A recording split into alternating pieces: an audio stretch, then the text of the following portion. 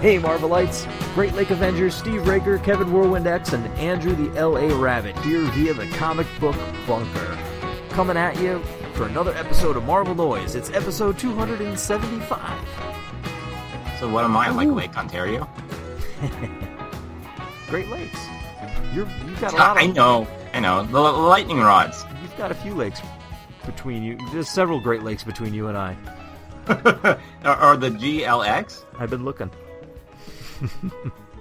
So are we covering the 275th issue of Millie the Model on this one, Steve? Yeah, boy. Thank goodness we only do those at the 50s. That, but Steve was like, no, only every 50 issues we do that. I'm like, okay. Yep, there's not enough very special issues at the 25 and 75 quarter mark. I pled my case. Just so the listeners know, I pled my case. Because I looked up a few, and they were pretty hot. But Steve set me straight. Andrew, glad you're back. Glad that you've survived having your consciousness being transferred into the Deathlock cyborg. I emerged from the cocoon. I am now Photon. No. In the hot move, that would be like Photon with a little Roman numeral like 23 next to it. No, we're putting two umlauts over the O. That's how we're doing it. We're doing it image style. It's not PH. It might be an F in there, too. Well, it's summertime, guys, so it's kind of that time of year where it's kind of getting harder to produce full features and stuff, and we're getting a lot of kind of recent read segments that are going to be coming at you, and have been. Andrew, you're going to San Diego Comic-Con this coming week, and I'm about to go camping at the end of the month for a week, and then go to Boston, and then go to the beach for a week, and then go to Baltimore. Baltimore's coming, Kevin. That's scary. Hope you're getting your ducks in a row. So I don't know. There'll be a last-minute detour to Fan Expo, maybe. I don't know. Uh-oh. That doesn't sound good. But in any case, we do want to get up to that next Cage feature and have the Thunderbolts 100 for you before the summer's over. So we'll do our best to be diligent on those fronts. And also, we haven't said it in years now because Andrew, Kevin, and I have kind of taken over the show. But Marvel Noise, we do accept submissions. Want to make some noise? You got a segment in mind? Send us a link. Hit us up on Twitter at Marvel Noise, or I'm at Steve Raker. Kevin's at WWXKev, and Andrew's at LA_Rabbit1, or over on the Facebook page. That's how we all got started. Twitter handle's going to haunt me forever, isn't it? I need to add some more exclamation points and spaces and periods. It rolls off the tongue now, though, somehow. But Marvel Noise, when it started out, was more like a half-hour weekly show that was basically Pat Loika driving on the way to the comic store reading his pickup list and David talking about some of his recent reads. And eventually, David's work schedule got such that he put out a clarion call for submissions and for people to contribute. And contribute we did. And over the years, we've had a variety of different running segments and running contributors who have contributed various bits at various times, and until we kind of crowded everybody out. So, to think that the cream rises to the top, Steve. I always drag those Australians back, kicking and screaming every so often. It's true. It's a long way to drag, though. Yes. And you know how I got my start? Previews. This is true. Who else but to go through every page of the previews with? It seemed a good idea at the time, but like ideas, sometimes after you're like, what were you thinking? Stay tuned, True Believers, for after the Thunderbolts schedule, and we'll go over some of those Marvel Now books that we've seen solicited. Hey, this past weekend I was at a water park in middle New York, upstate to the downstaters, but downstate to us upstaters.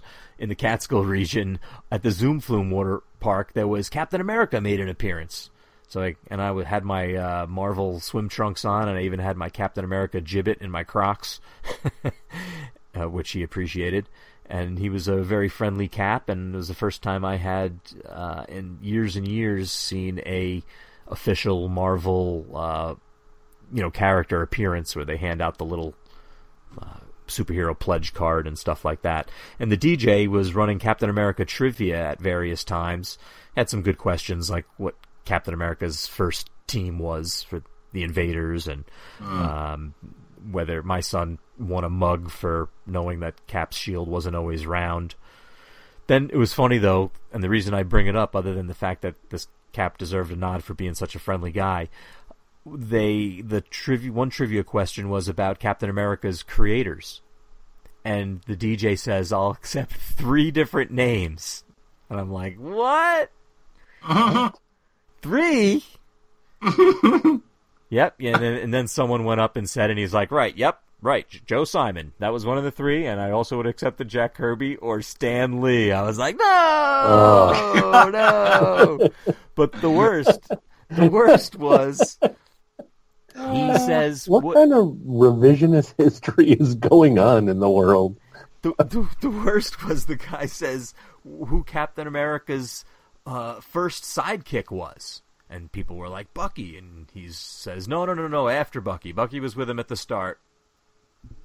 Not really, but Bucky was with him at the start. And then this fellow. And I'm thinking, the whole point of the Falcon was that he wasn't a sidekick, right? That they were equals, and it was the 70s, and right? And no one guesses it, and he says, oh, no, it was the Eagle.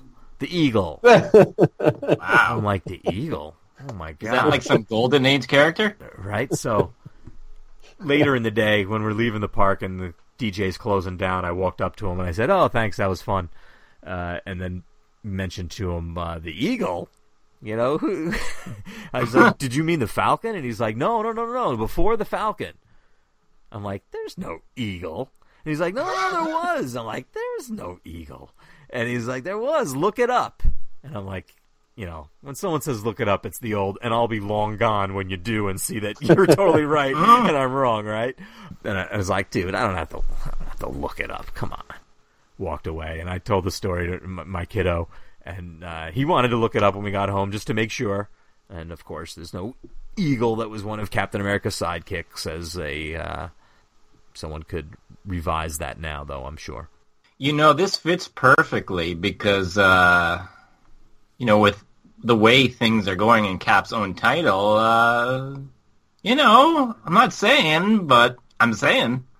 He needs an Eagle sidekick. Spoiler. Well, that was the funny thing when I posted a picture of me on Twitter with Cap. Someone wrote, Doc, he's a Hydra agent, watch out. Captain America's trusty shield. All those who oppose his shield must yield. Oh, you guys are missing a syllable. You're missing the syllable that makes the whole medley. You each did on each of your stanzas, too. No one's asking us to sing. When he's led to a fight and a duel is due, and the red and the white and the blue come through. All right, Thunderbolts. This train just keeps on rolling. We do. We're back. We're totally in the Marvel Universe now. The new Avengers are showing up with the Sentry and Luke Cage and Spider-Man. You're in the Marvel Universe. That's, 2005. You act like Thunderbolts goes 8 to 10 issues without there being an Avengers crossover. Oh, well, when you don't get an Avengers crossover, you get House of M, and we'd rather avoid that. Hey, they couldn't even keep the Avengers out of their novelization, for criminy's sake. It's a tradition. For the off chance that this is someone's first podcast, we're back with our Thunderbolts segment. This is the segment where we've been covering the original Thunderbolts title, the breakout hit from the last century. And we're all the way up. The title has been morphed into the new Thunderbolts era, Kevin's favorite era of the title. Oh, really? And we're on the dual numbering system, so we last left off with 12/93. We're looking to jump into new Thunderbolts number 13/94. Kevin, what's our lineup? First, I'll mention to the listeners that you can also get the Thunderbolts on Tumblr at Thunderbolts.tumblr.com. Wait, what was that? What was that address? Don't make me do it again.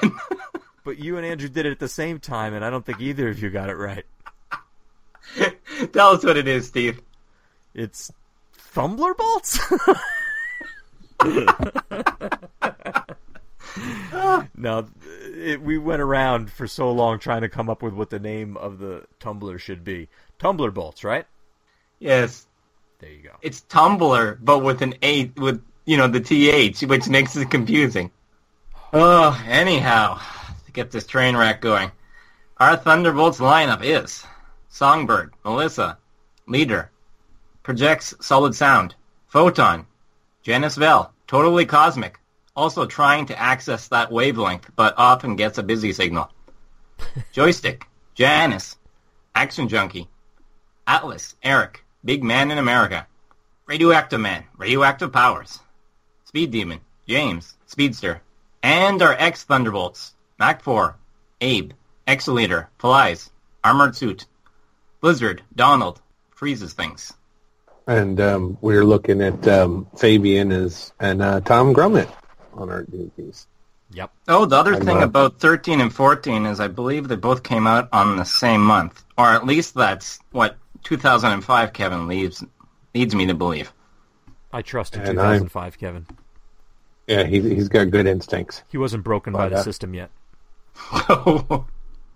I'm following along on Marvel Unlimited, so the credits are always, they're there somewhere, but when you go from issue to issue, sometimes they don't have them, which is a minor pet peeve. I like the feature where you can go to the next issue, but they should always have, the credits right there. And you know what? When they have the credits in the index, sort of when you're kind of before you click into the issue itself, they're often wrong. If there's a fill-in artist, they usually just have the artist from the run. For instance, there's in these issues where Rick Leonardi steps in, they just keep saying it's Tom Grummett. So yeah. If you're going to not do it accurately in text somewhere else on the web page or in the app, then just leave the written credits in the issue. It's part of the art form. It's part of the splash page composition. It's part of comics. Leave it in there. So the cover has one of those classic lineups of two teams running against each other about to fight. You guys get that awesome recap page. That's not really a recap page, though, right? Where it's like some kind of memo being typed out from person to person? No, I am also reading on the Marvel Unlimited, so there's nothing extra. Because you missed these emails or memos or whatever being sent around, and it's like, we can't control these new Avengers. They might be dangerous. We should send the Thunderbolts against them. And then they give you, another one, and it's like, yeah, the Thunderbolts lineup has been changing and all this stuff. So it's recap, but also something that could have been sent between characters. Well, I don't trust the new Avengers. Spider-Man's with them. They can't be up to any good. And it's funny because you see it's to Dallas, and it's from Henry Peter Garage, and it's just oh yeah, it's the Avengers come back, they have no charter, nothing, and he's like, this isn't good, I gotta do something about this, I'm sending out an angry email. I'm not super thrilled with this Luke Cage outfit either. No big shirt, no chain belt, no tiara. Yep. It's Luke Cage for a new time. It was funny, though, after reading these, I flipped over to New Avengers, which is Finch is on the artwork, and it's way different, let me tell you. It just felt like they're from two different eras almost. But this starts out with our Thunderbolts fighting the Lady Dr. Spectrum, who is basically Marvel's knockoff Green Lantern, but rainbow-colored. She's got all the rings. You know what I agree with Melissa here? When Photon's going all about, I'm trying to access the wavelength, and Melissa's just save it. And I'm like, yes! Save that. We don't need to hear that every issue where he's trying to access some stuff and he's seeing the past and the future. Well, I got some bad news for you, Kevin. You may want to skip some of the pages we got coming up, because unfortunately... we're going to get a lot of that, but her power just blinks out on her. And so I don't know that the Thunderbolts win so much as she loses. And she has to cover that Abe is out of the band, and same with Blizzard, as you set up in our wonderful thing. And that cuts, smash cut, to heavy blue overtones of an ominous meeting of Dallas Reardon, a really unusual. Yeah, this Carol Danvers. This characterization of her seems weird, especially because we've seen her before being Abe's parole officer. Yeah. And it seemed like a weird, like now she's some high-level muckety-muck, but she's also his parole officer. And then obviously Guy Rick, who's like just a classic bad bureaucrat out of an 80s movie or out of the 70s Avengers, either way. Yeah, it's so weird, too, because this is just before like her modern revitalization, so some of these characters, this is weird seeing them interact. Like, I don't remember certain details. Like, I remember Carol Danvers from, like, the Busick Avengers, and then I remember her after, like, House of M having a title, but I guess I don't really remember all her, like, supporting roles in between. Co-chairperson of the Department of Superhuman Affairs or whatever. Yes. Well, the gist of it is, as you said in that opening memo, Guy Rick, who's never really liked these superhero groups, they want to send the new Avengers a message by having the Thunderbolts beat them up, which seems like, I like the idea conceptually. I just feel like, in what league do the Thunderbolts beat the Avengers? Well, that was the point of this, that these are no Avengers. These are Avengers in name only. It's Spider-Man. I mean, Wolverine's practically on the team. Well, it's not the Avengers, Steve. It's the new Avengers. This isn't the actual Avengers. And the new Thunderbolts, so there's going to be a new dynamic, and a new team is going to come out on top. It's not all new. It's just new. Exactly. Well, Dallas is the one they send. She's still around? Well, apparently we have other issues to work out between Atlas and Dallas, so yeah, she's sticking around. But apparently when the government can't control something, they get upset about it and have to do something about it, which explains why S.H.I.E.L.D. goes after all these superheroes and like doesn't like the mutants and all that stuff now. It's like, oh yeah, okay, yeah. Well, we need to have some kind of closure because they added this weird joystick character whose powers would have mimicked the character that Dallas turned into. And I'm still not sure why they just scratched that. I guess they didn't want Atlas having a girlfriend, but they have some sort of reconciliation. But I don't really understand. I still don't understand. I guess she says she left because she couldn't handle the intimacy. And then somehow when they broke up, he took the energy back or she lost. I feel it's an unsatisfied... Like, I like that there's this emotional closure we're supposed to get, but I just felt as confused afterwards as before. She was Citizen V, she was the Crimson Cowl, she was the big bubblegum Atlas-y thing, she was the ninja joystick-ish character. I just don't get this character. Vantage? Yeah, I just don't get this character's journey at all. It's not an evolution. It's not a... it's terrible. All right, go on. She was also Oracle. Did you like that whole vibe with... Did it provide you anything, the Atlas and Dallas scene? Only in the sense that I hope that it's finally going to be the last one. Well, they agree to take the deal, and I thought they could have. They tried this technique where they're like, they show the Thunderbolts and their plan as it's kind of a panel before it happens. Like, we're going to send the signal, we're going to trap them this way, we're going to trap them that way, which I thought was good in theory, but I didn't think it was particularly well executed. But we'll get to that as it happens. In the interim, Mach 4 runs into the Fixer. And the Fixer's like, you're in trouble, we need to team up. So that's the running, traditional Thunderbolt style, that's our running story, is what's going on with Abe and the Fixer and all that. Yeah. Now, the one thing that made me super happy to see is the Avengers send their Quinjet to face the Red Ronin. Oh. The giant robot out of not Micronauts. What were those, Shogun Warriors? What were those toys from the 70s? It was the Shogun Warriors, but that's not where Red Ronin's from. He was, although he was of that era, he was in the Avengers.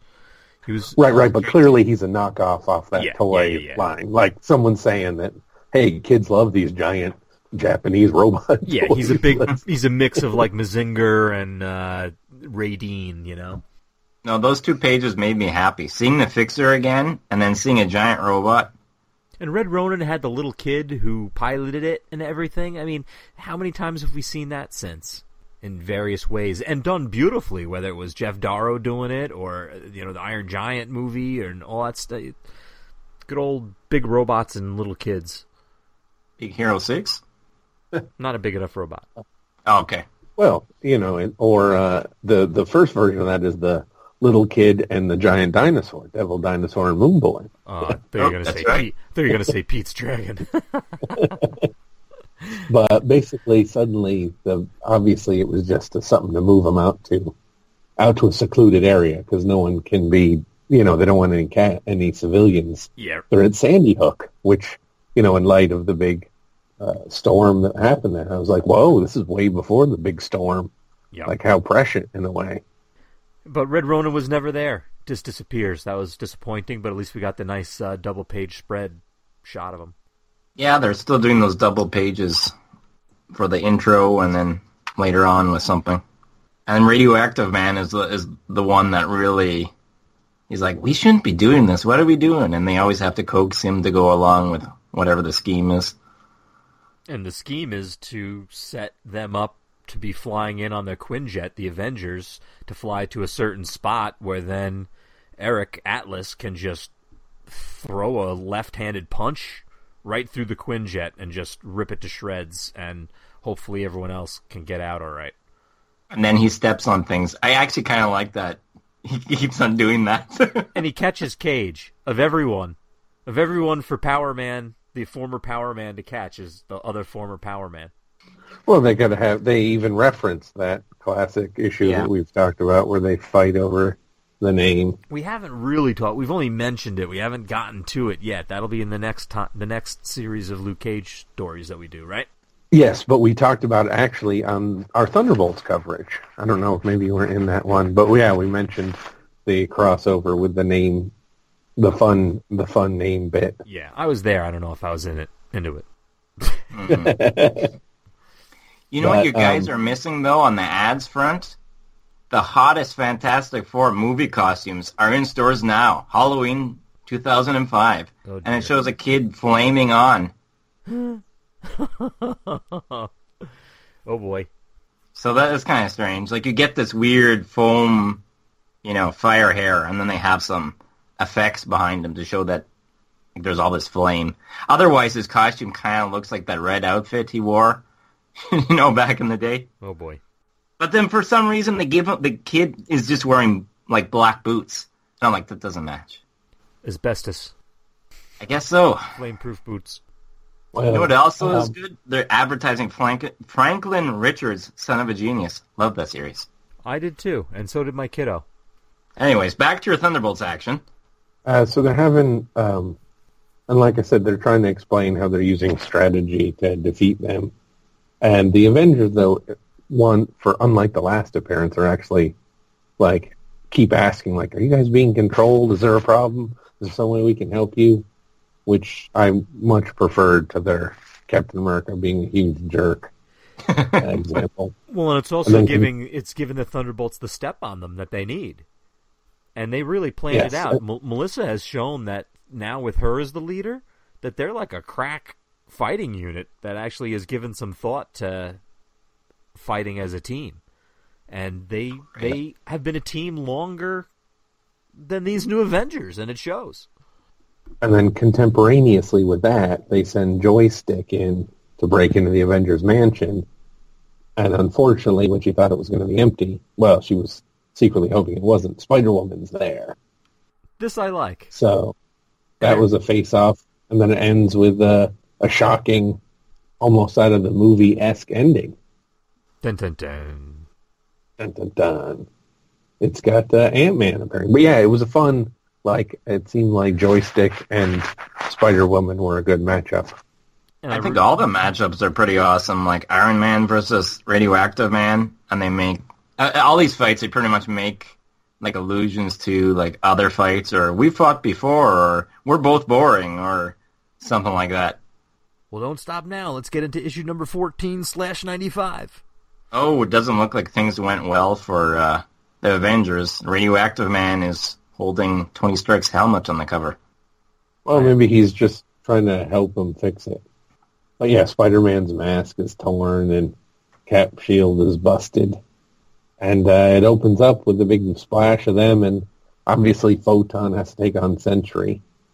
And it feels like the Sentry, like at some point, was taking on the entire Marvel Universe, yet this dud of a character seems to be able to defeat him pretty handily. Well, it just and all the other... He just shunts him to another place, far away. Yeah, because he has too much power. I like how Spider-Man's fighting Speed Demon, too. I'm like, that takes me back. Yeah. But they keep mentioning that this Speed Demon is powered up. He's faster than he can run before, which is going to roll into the next arc, but it's key. Because, I don't know. Look, anybody can beat anybody else, but it just seemed like this was a pretty improbable victory. And I don't know. Like I said, anyone can beat anyone else, but I don't want to pull too hard on that thread of like, what's going on here? How does this work? What's the reasoning behind it? I think they're selling it. Like they planned all these things. They know the Avengers, or at least some of the Avengers, are going to hold back. It's like when Hawkeye wanted the Thunderbolts to beat the Hulk. He's like, okay, we got all these plans. This is what we're going to do, so they have a reasonable chance of success. Also, remember what the New Avengers was? It was the total disassembling of the Avengers, right? And then that's what came after that.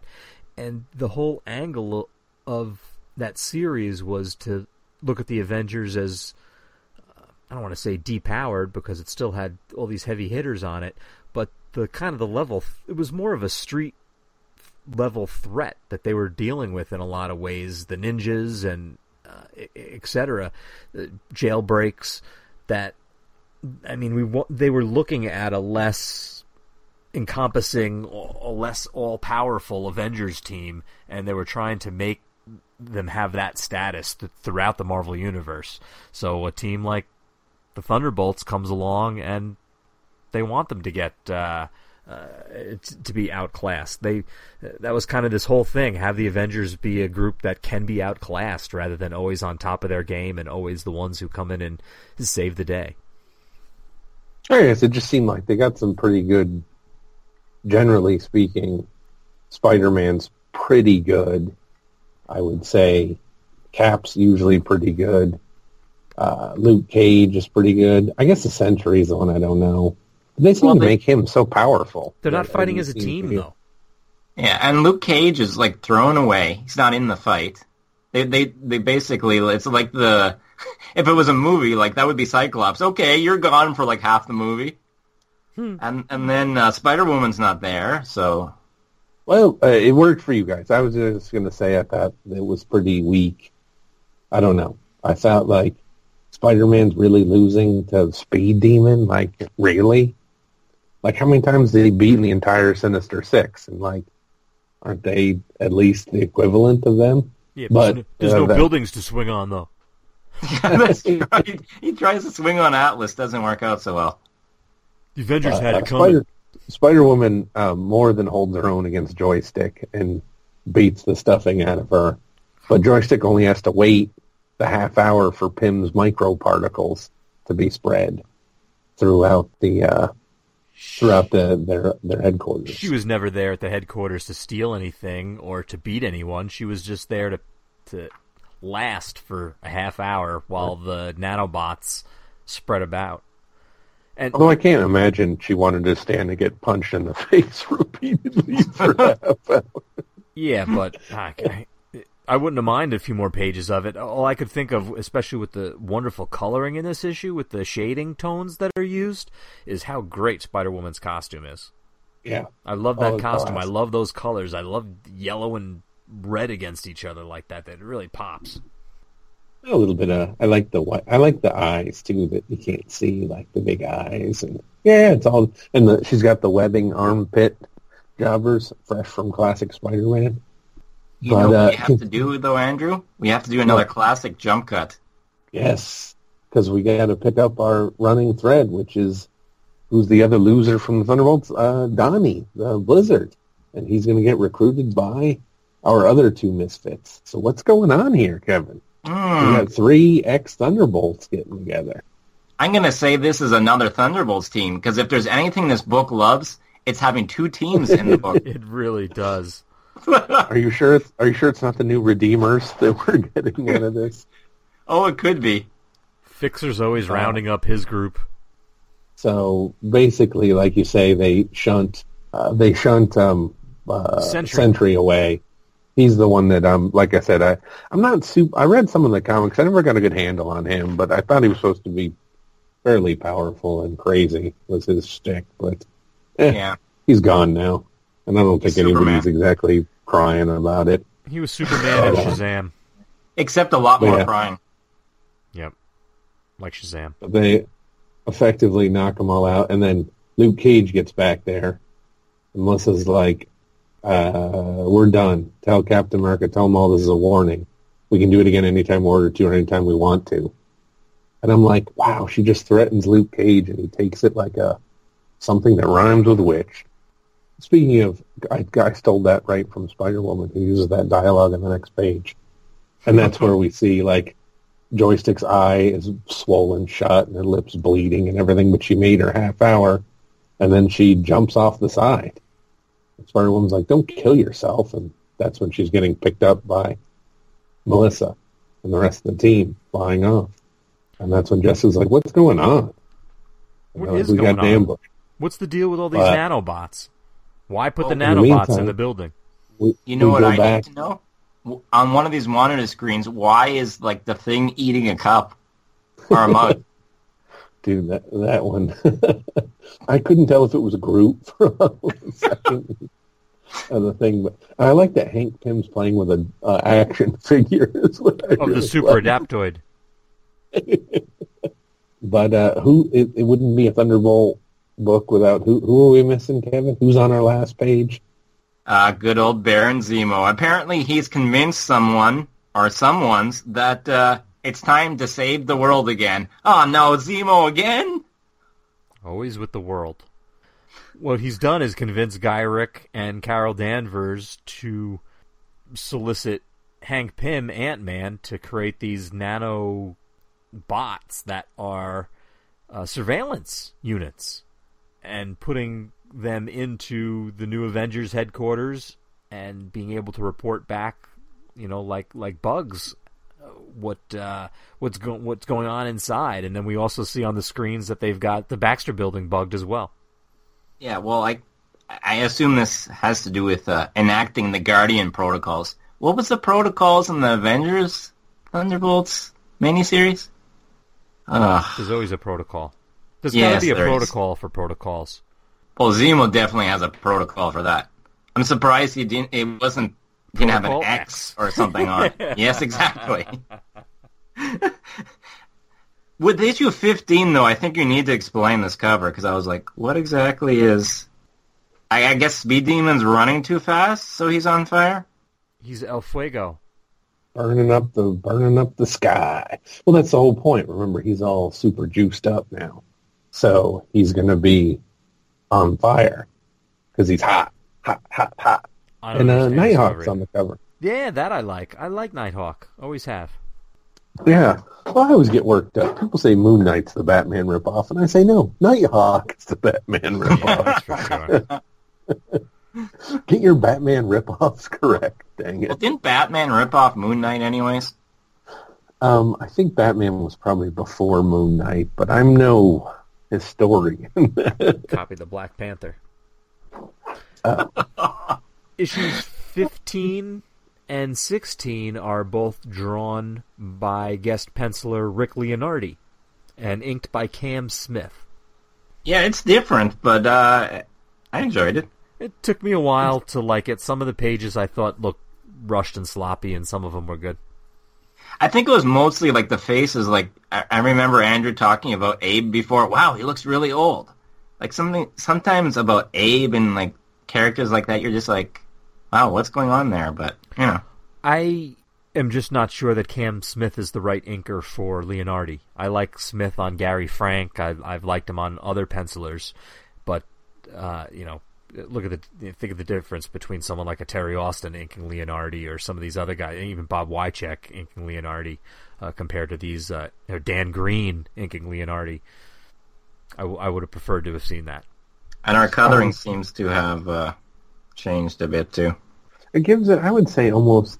It feels kind of like an indie comics vibe in a way, with the coloring mixed in, with the kind of blocky shadows and harsh angles of it. I mean, I think, like Kevin, I felt it was a decent flow from our previous team, but it's definitely different. Like, no one's going to think, unless you're reading the Marvel Unlimited app, that it's the same team. Yeah, and don't get me wrong, Leonardi's a great storyteller. You're going to get good flow. You're going to get good story, no question. But it's not the sort of hyper detail that we've seen in some of the other past artists, where there's a lot of, things going on and everything. Here it's like the figure work, the faces, flow. It looks like a fill-in artist, honestly. And Rick Leonardi deserves better than that, honestly. I did like the way his Radioactive Man looked. But this has, as you may recall, the Wizard was stealing money from nebulous sources to fund the Thunderbolts. And so that's where the beginning of this happens, and he's reveling in his new power. Kevin's favorite subplot of Photon trying to figure out his cosmic awareness. Oh, you're reading this on a monthly basis from a book that you really loved, and you're like, when's he just gonna? What is he doing? Why is he? They're vamping to issue 100, of course. I know. I'm like, just stop already. Like, Thunderbolts' side stories and subplots were usually handled with better tension. There was better attention to the tension. The problem with this, Speed Demon used to be stealing from the bad guys, though, and I don't know if Nighthawk qualifies. He ain't gonna miss it. He's got plenty of money. He's got Bruce Wayne money.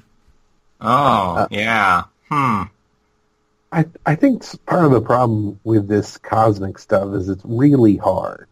Like, you have to walk this line where you give enough information that we're with you, but not too much information. I find when they over-explain some of this stuff, it loses its power. Like, some of the majesty should be in the image and the concepts that you, as the reader, build in your head. When they try and spell it all out, it can sometimes be not as majestic as you would make it in your mind. That's why, Steve, you're the cosmic guy. How was this Photon viewing all time at once business working for you? Not working well for me. It's I like cosmic. Where's the cosmic? This is more about interdimensional stuff, and really just sort of having Genus Vel be a part of the team, but not be a part of the team, and to have him have this disability to kind of keep him out of the narrative until they need him for issue 100.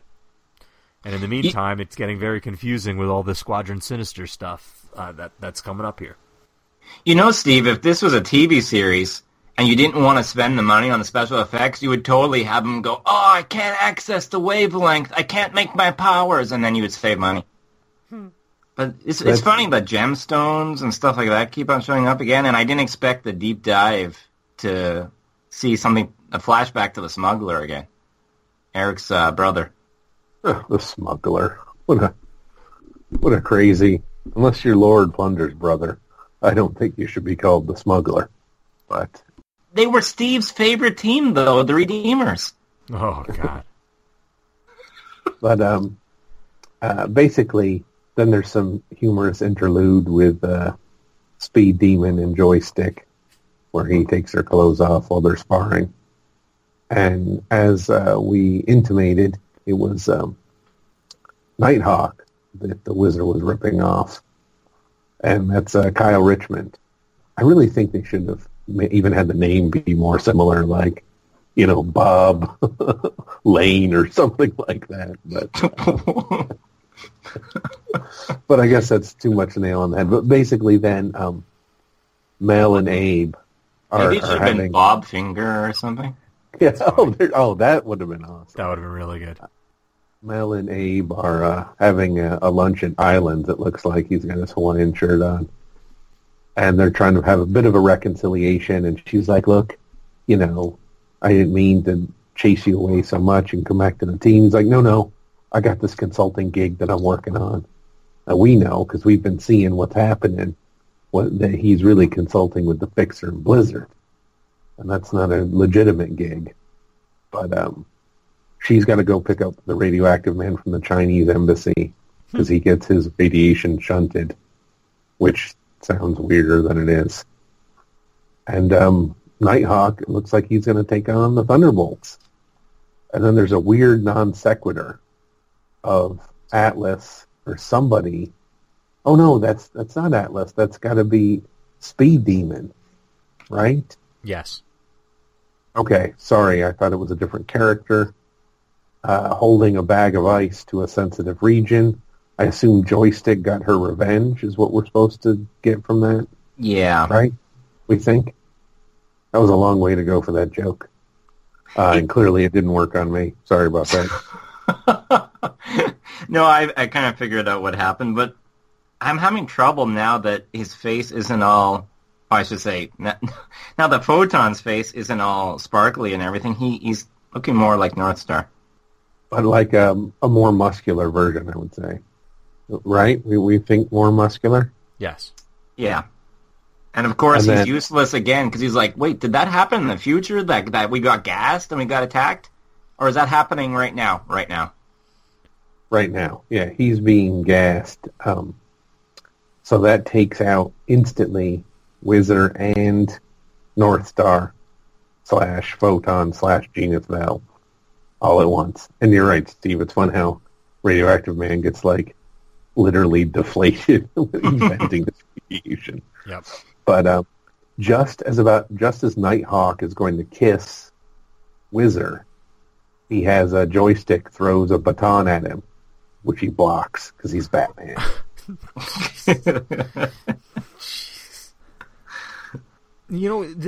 Genus Vel, also Photon. I can't call him Photon. Not only does he look like Northstar, but he also looks like the old Blizzard costume. It's just a little... And considering he's actually in the series, too, it's weird. Yeah. I always have liked Nighthawk, though. I like the design of that costume. It reminds me of Doctor Strange's cool symbol of the yellow against the blue with the red cape that comes up on the sides. It's got that Doctor Strange color scheme vibe. And he's all Batman-y, sure, but he found a home with a bunch of people who didn't belong together in the Defenders. And like the Vision and Scarlet Witch did for the Avengers, he and Valkyrie sort of became like this little core of the Defenders stopped being just whoever was hanging around with Doctor Strange and became whoever was hanging around with Nighthawk and Val. And I thought that was a real fun era of the Defenders from about, I want to say about 40-something to 100. I really like those issues. I always think of the 70s when I see Nighthawk. It's like no one tried to modernize him or anything. It's like he still looks exactly the same. I love that they had a 3 3/4 inch Marvel Universe figure of him a few years ago, too. Yeah, that's kind of weird, isn't it? Like, what? That was no tie-in. I don't have a lot of 3 3/4, but I do have Nighthawk. Yeah, see? And it's pretty well. They put the little hooks on his cape. Yep. Which was always fun. That was a nice touch. They do it here, but they don't color them. But there's a few panels where you can see the little hooks on it. It's like a great comic book design. Again, something you never want to see in a movie. No one would wear a cape that's 90 feet long or whatever. But it looks so great in a comic book. A lot of people ask, what is it about the Defenders? Why would you like such a book? And it's what was, what carries you through to want to read it month to month kind of a thing. And it was Nighthawk and Val.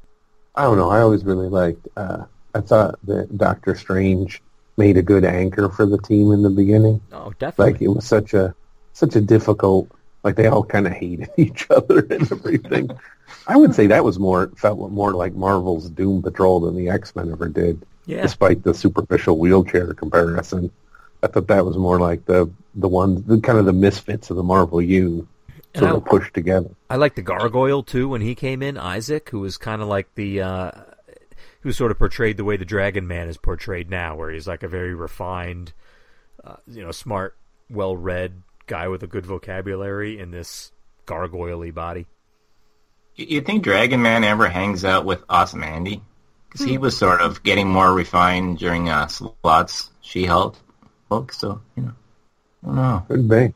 But, and I also wondered then, this was another weird thing when you were reading these books, when they brought up Conrad, I'm like, I wonder if Barney Barton ever hung out with Conrad Jocelyn. I'm like, Like, I started thinking of all these weird, like, behind-the-scenes stories that they would never tell.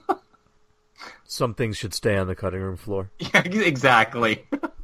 But Joystick is able to hold off Nighthawk for long enough for Melissa and Radioactive Man to get back.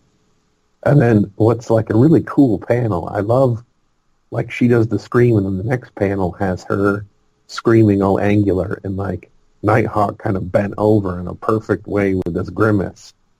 Like that I thought was a really nice panel of her. It's because he has enhanced senses, so her scream is really going to affect him. Yep. And at that point, Nighthawk, it's over for Nighthawk. Oh, go ahead, Steve. Just going to point out that it's fun to see the dynamic of Speed Demon and Nighthawk because they originally were teammates as the Flash and Batman analogs. From another world. World. Well, when another character shows up, they said, "Oh yeah, he's like a duplicate of a character from another dimension." Not wanting to say the obvious. Not wanting to mention the distinguished competition. But exactly. This is where Nighthawk drops the bomb that Wizard's been stole from him. And then obviously Joystick's mad because she didn't get a cut. Melissa's going to be mad because, that's not how they roll. But it ends with the original Superman ripoff before Sentry was around, Hyperion, showing up with the new Dr. Spectrum lady. And this isn't the same one from Hickman's run. This is the one from the Microverse. Oh, you're confusing me. Too many Hyperions. It's just here's the skeleton key to Hyperion. They're all bad until the Hickman one.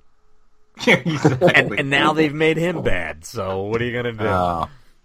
So you guys didn't get a Franklin Richards Son of a Genius in Whether or Not in the back of this issue, did you? No. Oh, that's too bad. We got, I liked the cover for 16 a lot. 16, for some weird reason, gave me a very strong Steve Ditko feel. I like the cover too. And the layout and kind of like lots of like look at Hyperion on this looks like how Steve Ditko used to draw like Thunderbolt Ross and the Hulk. Yes, everybody's ugly. This Dr. Spectrum's got her mask off. She's ugly. Speed Demon looks ugly. Nighthawk looks ugly. And boy, Hyperion really looks ugly. So I really enjoyed it. I mean, it's not... it was more just, I don't know, the flow and the blocking just felt to me Ditko-esque in this, because it's like a big opening fight with a lot of them. Yeah. And they're kind of in like big jaws and ugly, freaky-looking people getting into the fight. We find out, though, that when Genus Bell has been opening up these pockets to other realms and all that stuff, he messed up Hyperion's world. So that's not cool. No, he probably stuck it in the Port Authority toilet if he wasn't careful. Or when he was shunting Cap and Sentry there? Because he was saying he was shunted him to the Microverse. Yeah. Yeah, it would have had to have been, I would think. But also they have like weird, like Dr. Spectrum's kind of shapes are all weird, and they do like the star effect for Photon. So yeah, it's just a fun. But the anatomy is definitely crazy. There's a panel with Joystick where her arms look all like Plastic Man or something. Yeah, not just one either. Yeah, like her whole body looks like it's super distorted. Her humerus is so long it's not humorous. Or extremely humorous. But basically, Hyperion and Spectrum, because like the distinguished competition, Hyperion feeds on radiation. But, Chen is an expert in radiation, so he can match the one to fry him out. But it doesn't really fry him out. I mean, it x-rays him, but he's still fighting. I like that, seemed like a jump. Yeah. Because that's the problem with these guys, is how do you deal with Hyperion? The rest of the guys, sure. But, they don't even need to be there. You could just be dealing with Hyperion, and it's enough to handle. And here we see that it only takes one Thunderbolt to take him out. I like that very much. And Hyperion is used to not losing. So he's very confident, and it's nice to see the confident guy shooting his mouth off get taken down.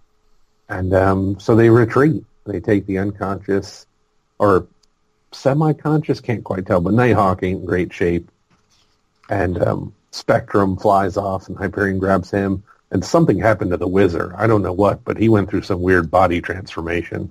It stretched his body out of all recognizable proportions. And that was really what turns things, is that the Speed Demon chose to become the Wizard again, and he joined forces back with the Squadron Sinister here, and or they're not calling themselves that, and they're taking off. You notice how Hyperion sort of drops that thing about supreme power, like, we'll be this planet's supreme power. Yeah. And I'm like, wait. That sounds like some other title that came out a few years previous. Yep. But, so they go back to their base, and again, it's Wizard looking really odd.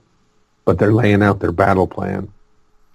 And telling each other which iteration of each other they are, which is the other ridiculous thing about whenever the Squadron Supreme appears, is that this is so many iterations of them now. It's like, well, I was the one from this one, and I'm the one from this one. Steve, I could read a book about the stuff, how they're going to do this peacekeeping and, rebuild the world, but they're going to be controlling. Like, I could read a 60-issue series about that, about these characters. You have several different choices of stories to read about these characters doing just that, including a Marvel graphic novel. Yes, or it reminded me of Counter-Earth. Like, what's going on with Jolt and Bucky and all those guys? Like, is she going to show up in issue 100? But Nighthawk just isn't having any. He's like, you guys are all creepy, fascist, because that's how Superman always gets portrayed everywhere else. Our side plot is our three bumbling anti-heroes go to recruit someone who can use one of Kevin's favorite things, the Dark Force dimension. Yes, I thought this was going to be a New Warriors reference when I read this, and I'm like, oh, that guy. When they had that annual in Spider-Man, and then it turned up the next issue, it was actually a reference to something way more obvious. Unless this guy was also in that series, and I don't remember. Well, they find this guy who's catatonic in the Wiley Institute for Debilitative Mental Health, the Bronx. That's a mouthful. And so he's got access to the Dark Force dimension, which means we're going to get the Darkhold and all those great 90s titles and guys with mullets and trench coats. Really? Yeah, isn't that what all that means? But Spectrum's trying to convince Nighthawk the whole time. I can't get over how the Wizard looks in this book. But that's when Hyperion just blows it. He's like, look, they're gonna betray us anyways. And to drive the metaphor visually home, the Wizard changes into Speed Demon. Because, the Speed Demon outfit, he's done nothing but good work in that one. Well, he was trying to keep those things separate. Like, he didn't want to mix up his different clothes. So he takes Spectrum's power ring and shoves it in Superman's face. Oof. Take that, right in the eye. And just as, Hyperion's given this pretty cool speech. And it's a nice panel with him all in shadow and how they're going to crush him like ants. And boom! Atlas steps on them. I thought that was a good panel. Yeah, it's like a Monty Python animation happening. Yeah. And the Thunderbolts have shown up. But the bad guys have vanished. But we're going to have to do some housekeeping to see which, teammates you want to keep on this team. Like, Joystick was ready to take the money. I'm like, well, that's not good. She's not reformed at all if Speed Demon was just going to give her all that cash. But apparently that's okay. But, yeah, Speed Demon, he's not going to be sticking around. But Melissa gives him a hard stare. But Nighthawk is sticking around, which is cool. Well, it was funny that Melissa's like, yeah, we don't have any money anymore. Hey, Nighthawk, join the team. It doesn't have anything to do with your money or headquarters or anything, really. We want you here. That's all right. He's got 8 headquarters. Yeah. We need a guy who can, punch people in the face. We've got a guy that can tell all time at once and a radiation master and a giant. But you need a guy that can punch people. Yeah, you'll be fine. And fly. Well, if he's Batman, he's a great detective, so he can always figure out what's going on. So, but meanwhile, we cut to the next ongoing arc, which is they're doing reshoots in the Star Wars series in Tunisia, and it turns out that Hydra's involved. Every time I see Tunisia, I think of the Star Wars reshoot because they shot all the parts of the movie. Oh, Kev, you don't know Star Wars. It's a reference that's lost on you. All right, I don't know where you're going with this. We're in Tunisia, and it's the new swordsman, who looks like he's in Guardian armor, basically. But I think I've ranted about the swordsman's lousy outlook before. Except I do like the boots, but yeah, they could have just zhuzhed that up a little. And but I like the purple armor too. Purple armor's cool. Purple's a great color. Hawkeye reminds me of Hawkeye. Baron Zemo. Maybe Hawkeye is Strucker's other son. Yeah, because he says something about his father, and I'm like, does that mean? Well, we'll save it for next issue.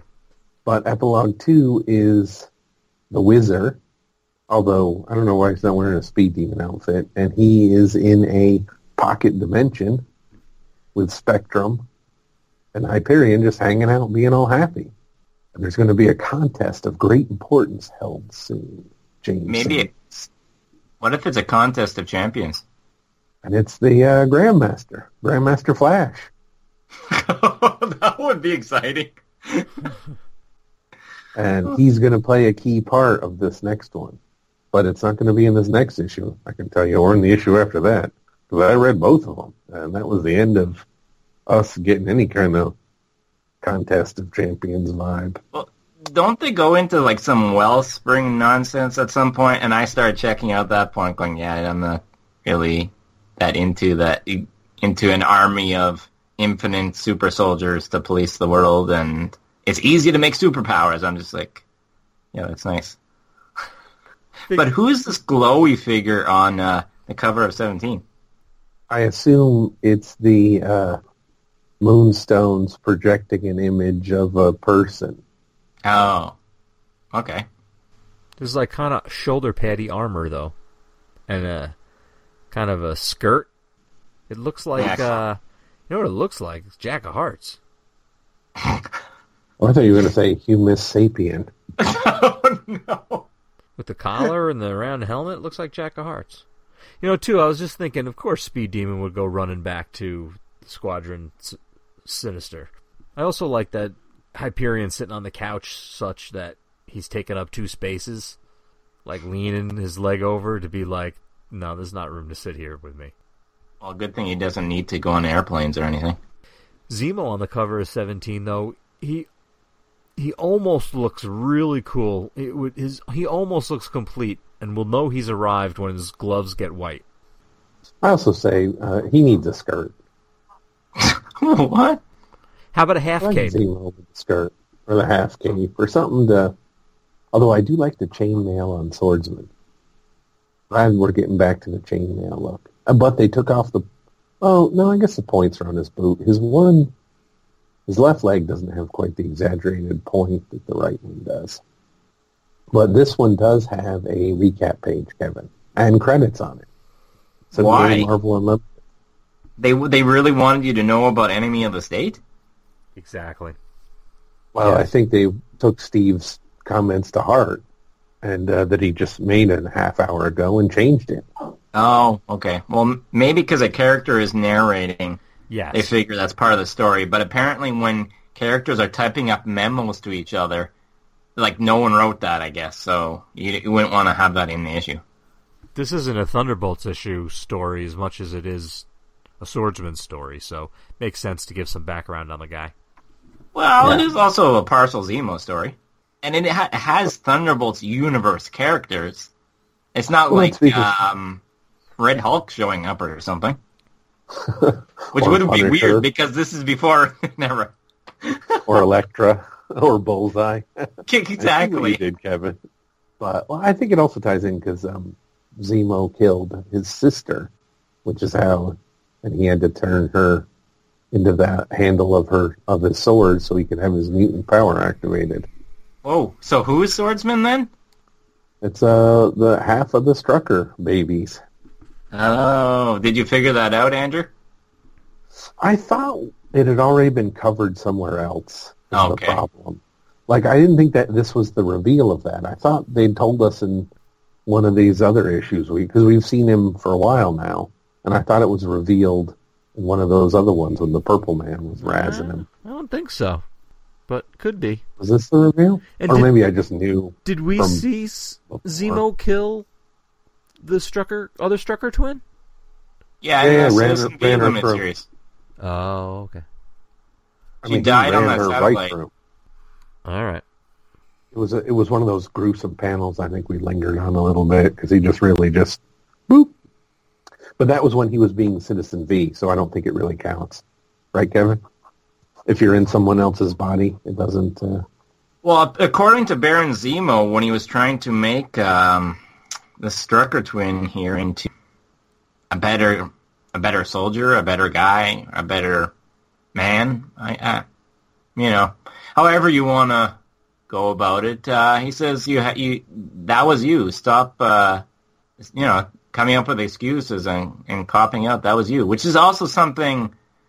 It's weird that Magneto has said to Cyclops, like, "Hey, you weren't mind controlled by the Phoenix. That was you."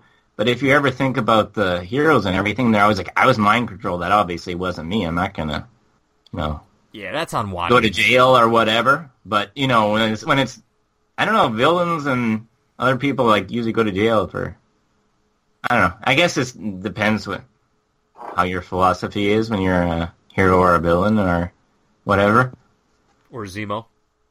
Because well, they also say, it's easy for you to say Zemo when you have the 2 Moonstone gems and unlimited power. Oh yeah, well I can beat you with one hand tied behind my back. I know, and he's like, see, I'm just going to throw all these gems away and just fight you 1-to-1. There, see, I still beat you. And then he's like, oh, those stones are a little far. Wait a minute. I know. Maybe this wasn't the best decision. So that was a very quick recap of this issue. Like, the Thunderbolts do show up for a bit, but they also run into this containment pod type of thing where Mr. Strucker, his father, is actually inside. Who knew that the Strucker that was in the Enemy of the State story wasn't the real Strucker? What?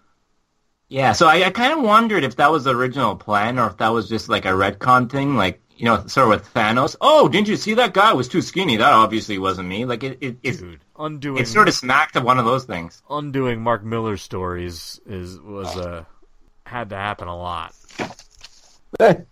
Well, it did seem kind of again another mind control story, but loop this around. Basically, Swordsman's has been tracking down. It turns out to be Strucker. And so he finds this containment unit which has one of Strucker's bodies in it. In the interim, our side story, the Eratza Thunderbolts, Fixer, Mach 4, and Blizzard subdue the Dark Force character by showing him adult movies to calm him down. Fixer's always thinking outside the box with that. So basically, we have the reveal of the Swordsman, and just as he and Strucker are facing off, Zemo shows up, and as Kevin indicated, they're going to have a macho battle, but Zemo has to put away the Moonstones because then it's not fair. And just as the Swordsman, are we going to keep calling him Swordsman? I guess that's his name. Just as he's about to finish off Zemo, Strucker, with his Satan's Claw back on hand, stops him and says, I'm kind of curious what Zemo's got to say. So and it's weird when these two team up. But Zemo killed one of his kids. Oh. Yeah, but she was the Maggie one. I don't think he's winning Dad of the Year. Well, the funny thing is, he also points out that she was like the better one, actually. And she wouldn't have put up with what he did. And the plan that Strucker's agreeing to is basically just to be a prop king so that Zemo can take him down and look like a hero. Oh, that's totally Zemo. Oh, it's totally Zemo, but what's in it for Strucker? I don't know. Maybe Strucker thinks he'll be able to defeat Zemo eventually, or he'll be like, "Oh, I can totally turn this around." Son. Maybe. Yeah, it seemed like a lot of these villain plans don't seem well thought out, anyways. Hey, Moonstone's on the cover of issue 99 or issue 18. Yeah, it kind of spoils the cliffhanger ending of issue 18, though. I do like the way that her Moonstone energy powers are being depicted, that they almost look like smoke rings or something. They look very computerized. Yeah. Like, I don't know if there was any drawing or maybe there was just some thin lines there to suggest something. No drawing. No, that's totally... But it does go around her leg, showing depth to it. That's kind of cool. Yeah. And this starts off... Here's our penultimate issue to 100. Yeah, I guess you got to bring back all the Thunderbolts for issue 100, right? I don't know. Well, and Nighthawk. We'll see where we get. We got to get through 99/18 first. That opens up with a training segment up on one of Nighthawk's 8 different superhero bases on a bucolic farm setting. Nighthawk with the Buccaneer boots. He's awesome.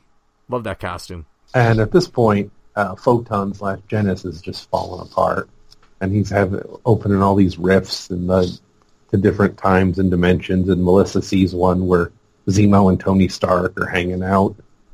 Whoa, that would never happen. In front of the seal of the United States, and they're all so basically Joystick and Radioactive Man knock out Photon, and that kind of shuts down the holes. Is this going to be all Atlas's fault? I thought they were blaming the Purple Man because the Purple Man sort of unhinged his Genis Vell's cosmic awareness. No, because Melissa sees those events and he says, that was before Purple Man. You went into a ionic rage there. And beat the spit out of him until he actually died. Yeah. And threw him in the drink, and it was after that he came out as this photon cruddy thing. Well, this meanwhile, damaged photon. Zemo's been spying on them, and he has the Dark Force Dimension character, and it's revealed to be Blackout. Oh, that guy from the Siege on Adventures Mansion. So that means Blackout that Abe and the Fixer were working for Zemo all along. Yeah, that's kind of... Well, Zemo's been convincing a lot of people that the world needs some saving. And Mankiller with the Bagley haircut. Oh, that's right. Wait a second. Oh, well. So we really are getting our own side Thunderbolts going. But yeah, Blackout now ends with a question mark. Blackout? But the Swordsman is spying on this evil Thunderbolts team. But Zemo has the stones so he can teleport. He has the stones and the stones. Yep, the stones to use the stones. Yeah, so Photon's all coma, catatonic. Maybe he'll go all Adam Warlock again and whip himself up another cocoon. But Melissa makes the mistake of touching him, Dr. Chen. You can tell he's a doctor now because he puts on his lab coat, which he only wears when he's being a scientist. Explains that he might be able to just wake up when he wants to. But Melissa touches him, and through her gloves, not even skin to skin, she's psychically linked to him. I think that panel is miscolored. It's her. You can see the wrinkles of her skin on the back of her knuckles and her thumbnail and her fingernail. That's supposed to be a bare skin there. They just blew that with the coloring. You don't think it's the lighting? It's Tom Grummett. It's not the lighting? Because in the other panels, her hands look that color too. Yeah, she can put a glove on or off. It's obviously skin-to-skin contact there. And as you hinted at, Steve, he has the Atlas flashback of back when he was Captain Marvel-y looking and going through the cocoon and seeing the end of the universe. And here's your cosmic, Steve. Who's in our comic now? Yep, it was like he was Eternity's toothache for a few minutes. That's a good one. It's like one of those back molars. Like, man. And then he's like, where's the universal dentist in here? Maybe... That's what Adam Warlock is. That's what you need. Ah, there we go. And then we have a whole panel of my least favorite modern decompressing technique of the basically stat panels where they can spread out a joke over a whole page instead of just doing it in a half page. Well, at least the characters are moving. It's not entirely static. It was a good time for it to slow down. I thought, I do know what you mean. It was a waste of real estate, but at the same time, it was funny to see her just turn towards, to see Joystick turn towards Captain Marvel's body there, or Photon's body, and suggest offing him. And Melissa's like, I see him trying to destroy the universe, let's call the Avengers, or the Fantastic Four, and they're like, we just beat up the Avengers, and the Fantastic Four doesn't like us. And coincidentally, just randomly, that's when Photon snaps out of his coma, talking about the holes are eating away at him. And there's a crash. Oh, Hydra's after them. It's a Hydra vehicle, but who's inside? But the swordsman who gave up his helmet, because now we know who he is. So he was only wearing the helmet to hide his ID, and so now we're going to have to look at his mug every time we see him. Good thing he's got his uniform on, because you wouldn't be able to tell the difference between him and Zemo and Blizzard, and who's the other one? The other blonde-haired. Oh, sure, if Hawkeye was back in the book, absolutely. Steve Rogers. Quasar. Moonstone has shown up. Photon's the energy is familiar. And she blows everything all to bits. Was she still crazy? Guess we'll have to find out next episode. So I deliberated going on to 100, but I said, no, I'm not going to do that. I'm going to be in the same position all the Marvel Noise listeners are, wondering what the heck happened in that issue. To be concluded in the giant-sized Thunderbolts number 100. You won't believe what happens. So I want the listener to know I didn't go. I thought about it. I pulled it up, and then I said, no, this isn't right. I need to be in that position. I need to be like 2005 Kevin, stuck, waiting for that next issue to come out. On the next Marvel Noise. So you want to know what 2005, 2006 Kevin thought? Of course. He's heading for the hills. I feel connected to him right now. I'm in that position, waiting for the next issue to come out.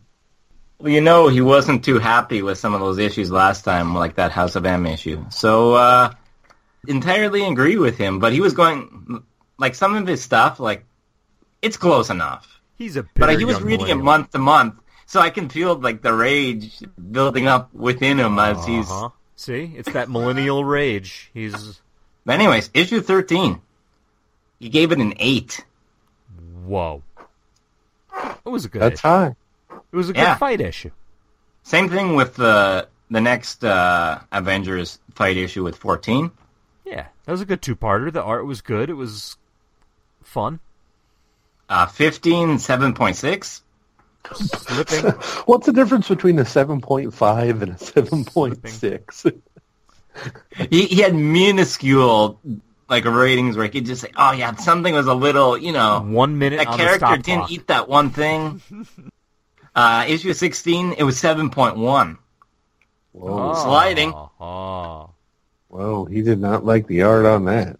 Yeah, Rick Leonardi stepped in and he finished the issue like 10 minutes faster than usual. Well, that probably explains 17, because he's back up to a 7.9, because he's like, oh, yeah, Zemo, explanation, continuity. But still, and then Leonardi. And then he gets to 18, and he's down to a 6.6. Whoa. I'm with Kevin. I thought 18 was kind of a massive issue. But reading these all together, I'm like, this is pretty decent. I think I enjoyed this block more than the last block.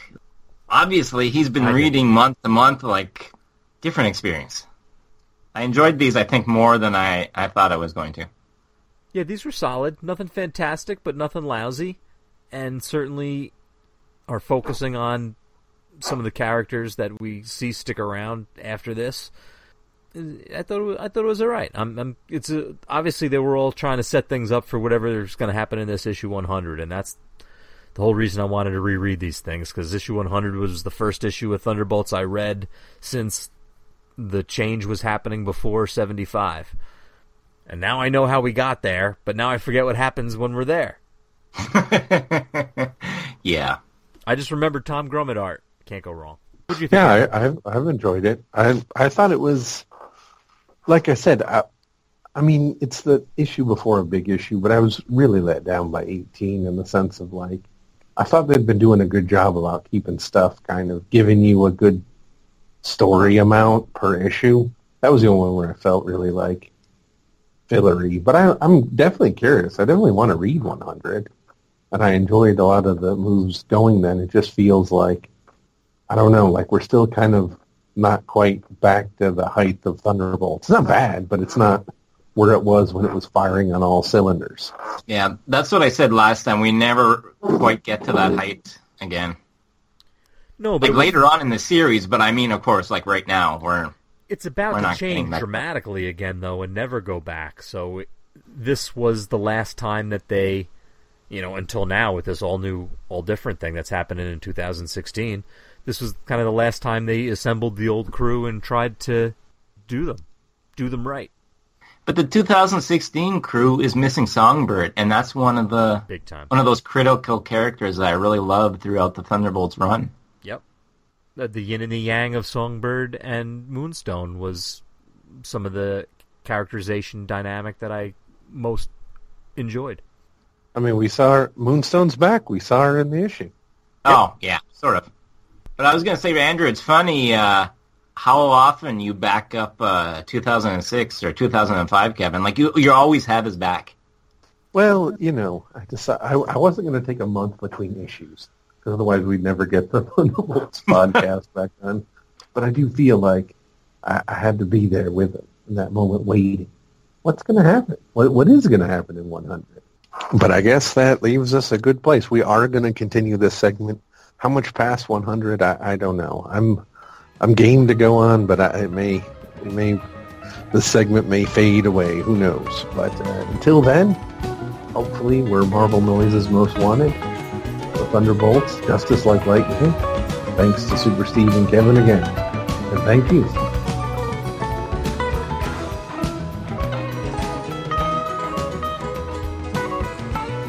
Isn't that weird, that Miss America thing?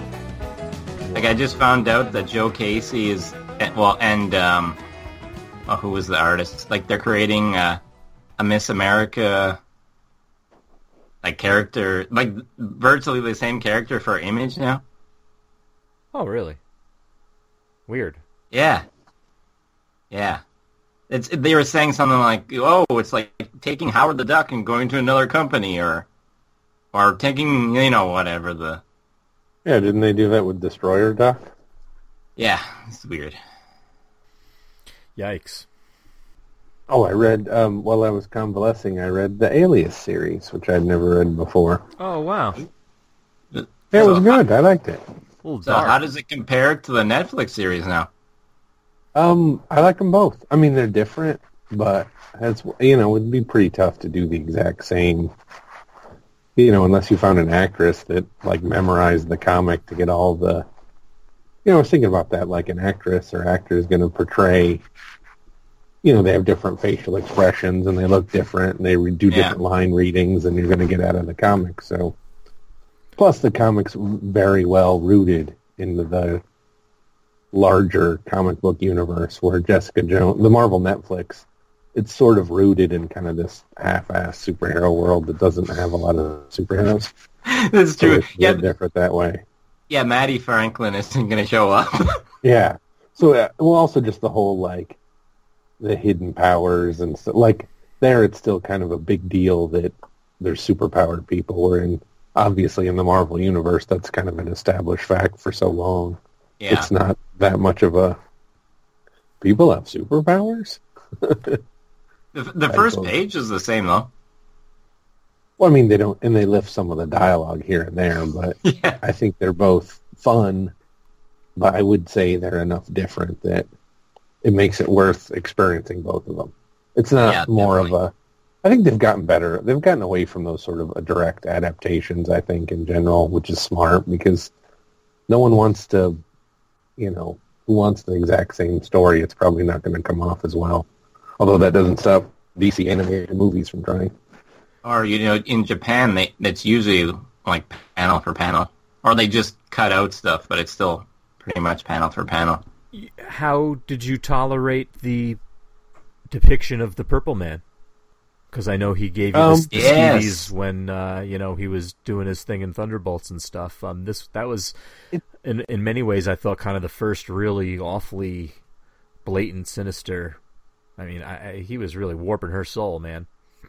Yeah, it felt like that's just how the Purple Man is now. I guess I wasn't too enamored, but I was used to it having watched the show and having just read those Thunderbolts. I'm like, yeah, he's going to be a creepy, perverted dude. And it's a Marvel Max thing, so they were trying to max it up, and I think it's just one of those things that then carried back over to how they portray him elsewhere since. And I did like that they make him kind of legitimately crazy now, which was an interesting... Like the idea that he never can really have like a normal relationship with anybody because of the literalism, and he can't trust people, and so I'm like, yeah, I guess that would make you kind of crazy. Because in Thunderbolts, it kept talking about narrators and all this weird business, and I'm like, oh, I guess that's a way to go, make him nutty. Yeah, I think the TV series went farther with the Purple Man than the actual comic did. Really? I don't know. I'm on the fence. It seemed like in the comic book he went through a lot more people. Like the numbers seemed pretty high. Like he was always she says she just grabbed a random college kid like every night or whatever. And it's like, wow, he's probably raped, 1,000 people or whatever. Like that seems pretty rough. I couldn't get past when I was reading it monthly back when it was coming out that it was supposed to be Jessica Drew. Like it took, Like it took a long time before she became her own character to me, and it wasn't until close to the end of the series, and it wasn't until the Purple Man tore her apart and she kind of pulled herself back together in some ways that she kind of became her own person. But until then, I just kept reading it as this is supposed to be Jessica Drew, and it was weird. Oh, I didn't see it. I guess because the TV show, it isn't Jessica Drew though. Yeah, now I didn't feel that way at all. I don't know. I just remember her from her Spider-Woman series, and I don't know. It didn't seem like her character at all. But it was in the supposed beginning. to But be. then again, that old Spider-Woman series was not Max in any sense. No. I mean, I have a soft kind of mental spot for it. Yeah. Revisit those someday. So, I mean, maybe they're terrible, but I remember really liking that old series from back in the day. So I like the end run of it when it was like Brian Postman was doing the art, and she had kind of a surrounding cast of a bunch of different, and a little rogues gallery going for herself between like the Gypsy Moth and a bunch of other different characters. It was cool. I think they were Iron Man villain, but I always imagined the Brothers Grimm were her bad guys. Yeah. I know they tangled with Iron Man too, but I don't know who had it first. She crossed the Werewolf by Night as well towards the end of her run. Yeah, I like that stuff. That's Cosmic Spider-Man stuff. Brothers Grimm. That's where mine. And they didn't have a few photo covers too, and all kinds of goofiness. Hmm. The final issue did. I mean, now that's no big. They have so many variants. They're going to do that. But how about that new Warriors photo cover? Whew. I thought I was going to go for the Spider-Man one, but no. Or the Marvel Team Up one. I don't think I know that one. No? Cap and Spidey? I don't remember. I don't remember what it looks like. And then they had all the outtakes in the comic, too. You could see all the different, like the making of pictures and stuff. Kind of funny. Yeah, I think that was the first one, if I'm not mistaken. Well, I think Kirby started using those photo collages. I mean, not for covers, but... Yeah, I was going to say, that's all Kirby's fault. It was the next logical progression. There's that Colin Daredevil cover, too, that's obviously a photostat of a photograph of the city that's behind them, you know what I mean? That's an old one, too. But, I mean, you're doing setting up a whole photo shoot for a photo cover. That was in the early 80s there, when in the age of the assistant editors... I'm still baffled about that old fanzine where John Byrne was saying, Gene Colan, he couldn't draw and all this stuff. And I was like, what? Took me a long time to love Colan. Really? It helped that Gerber was writing Daredevil during the time that I was digging Colan on Daredevil there with Black Widow and stuff. See, I just remember the Colan Daredevil from, 360 or something? Yeah, that's a lot looser. Yeah.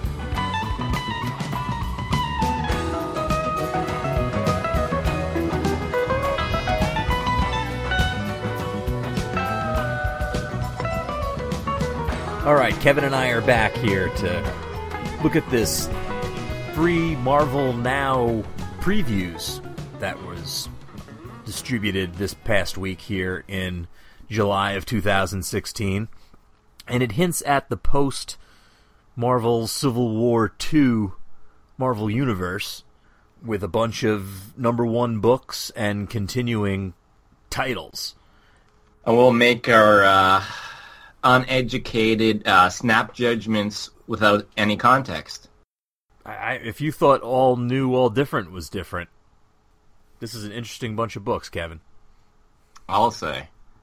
But my inner, early comics fan type of thing is happy because, as I always say, I wanted my Spider-Man, but I wanted my, Darkhawk in the other hand, so you still get some basic heroes that are the mainstays, but then you get a lot of different or fringe stuff. No, that should be exciting. But I have to ask you first, do you think I'll convince or I'll ask Andrew to buy every #1 again, and then we'll have weeks and weeks and weeks of content where we'll just be covering hundreds of #1s? He's got to have a comic store first, right? There's got to be a comic store in L.A., isn't there? Yeah, but it depends if he wants to go there, because maybe there's areas of the city he doesn't want to go to. Well, this next version of the Marvel Universe is going back 4 years, and it's going to be the Marvel Now again, with the exclamation mark. Marvel Now! But now it's like a shattering now. Yeah. Which I like the previous Marvel Now, so... I did too. And... some have called even the all new, all different books that have come out of the Secret Wars event have called this a reboot, and even begged other fans to just admit that this is a reboot. All new, all different is... to me, it's almost like Marvel has adopted this season model now, and... the reason I bring it up is that this previews opens up with a short note from Axel Alonso, the editor-in-chief, where he even says this is what the next season of Marvel is. And I feel like they're kind of going with that TV model, and I know we've discussed it before when talking about other books as well, that they're kind of going with this is the new flavor for this year or year and a half's worth of books. We're kind of going to focus on these characters, or we're going to have this be the driving force over all of the books for this next time period. It's weird when you say a season model. TV does a certain amount of episodes, then they take time off, and they come back for another season. Comics does every month. There's no, break. I guess a title could break. But as you see with what titles are continuing... it's not, going a certain amount of whatever. It's just going. Some titles are continuing. There is no... the seasons don't have a specific length, or you don't even know what... in TV, you generally know, it's 12 episodes or 22 episodes or whatever. They have to fill a quota. There is nothing. You hear they use... for, these titles, so that's why it's... you can say season, but it doesn't really... But they use that. I guess that's the closest thing you can compare it to. But they use events, like a big event, to be like the status quo changing end of the season that then launches into the next season. And it's, to me, there are things that I don't like about it, but what I do like about it is it's not a hard reboot. It's the way, it's a soft reboot where it continues on in continuity with the characters, but they just are kind of, now we're going through, this wave of stories that kind of focus around, again, some other different driving force or some atmosphere-changing elements in the Marvel Universe. I feel like, too, that they're kind of trying to do what they've done in the movies, whether it was by accident, well, we know it was because they had no other choice, which was to not have movies of their most popular characters that they had farmed out to other movie studios, but start looking at some of the B-level characters and other C-level characters and build them up. And I feel like Marvel as a line has always had like the core titles and then a certain number of titles that they leave open to have for like the B and the C-level characters even, and some experimental titles and stuff. But I feel like with the All New, All Different, that the pendulum's kind of swung too far in that direction, and the whole line is like fringe books and C-level character books. Yeah, but if you're only going by this magazine, like, this isn't the complete lineup. Like, everything isn't in here. I'm going with what's happening right now, though, in All New, All Different. Yeah.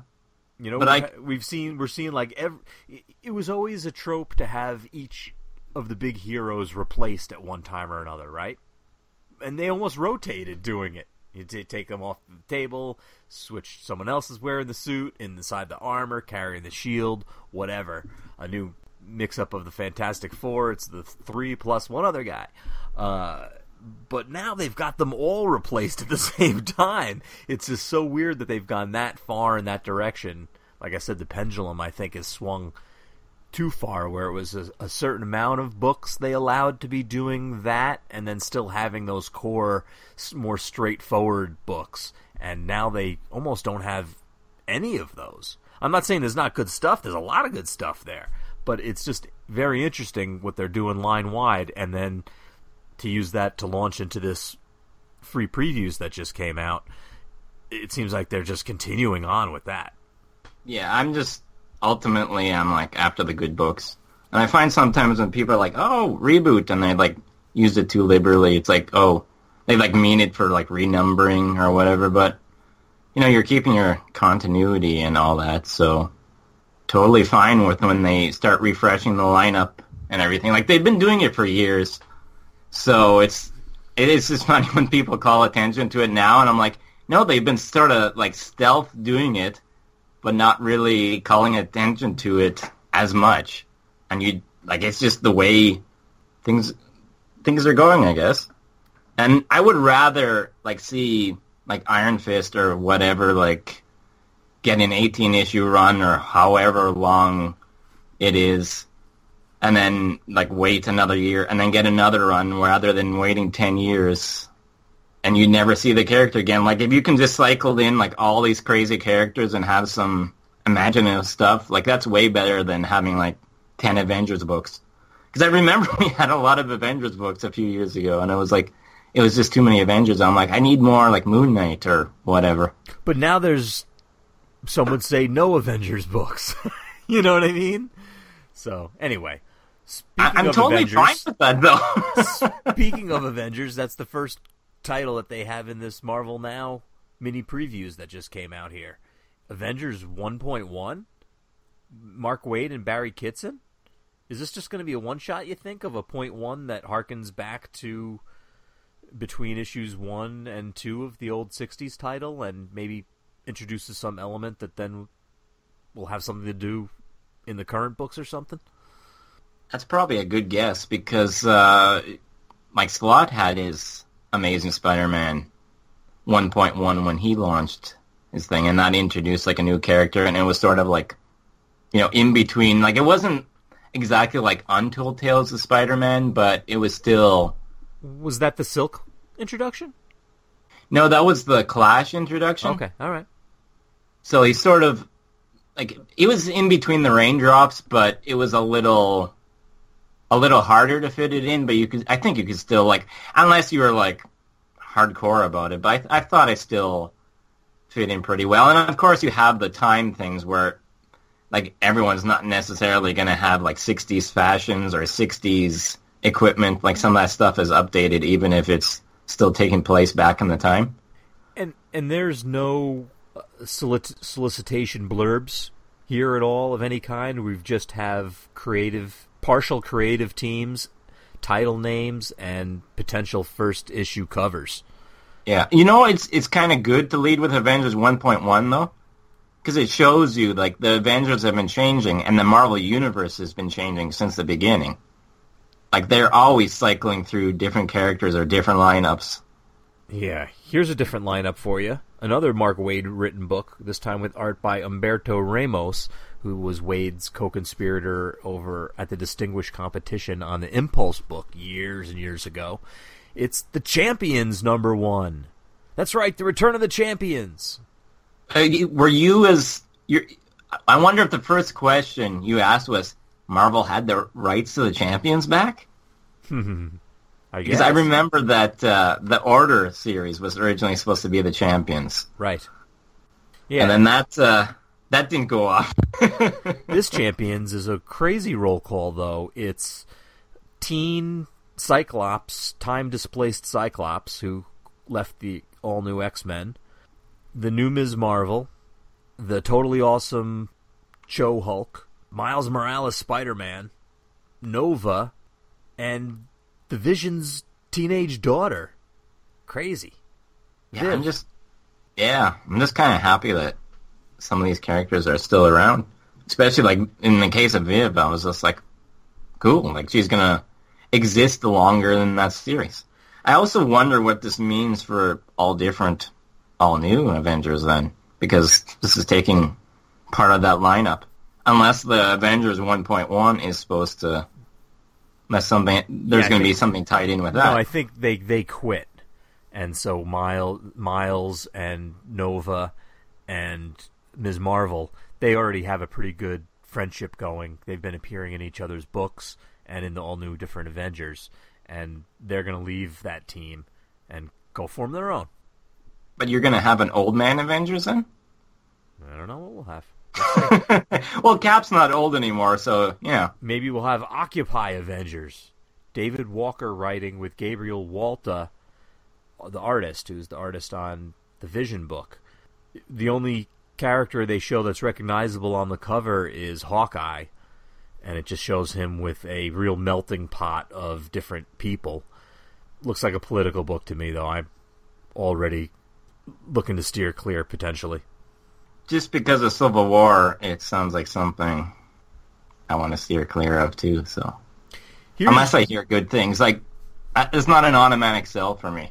Here's your Avengers #1 with art by Mike Del Mundo. Hopefully hopefully be for a few issues at least, right? The first arc at least. Written by Mark Waid. And we've got the Vision. We've got the Jane Foster Thor. We've got Fal Cap, Sam Wilson Cap. We've got Wasp, Hercules carrying a big gun, and some type of Black Panther as Iron Man thing going there. Oh, so it's not Ronin? Huh. Iron Panther, maybe. Don't you think? How many? Possibly. Because Iron Man's Tony Stark's going to be gone after Civil War 2, kind of out of the picture some, right? So, how many issues did Del Mundo do of Elektra, though? Did he do all 11 or 10? Ooh, I hope. Maybe. I don't remember.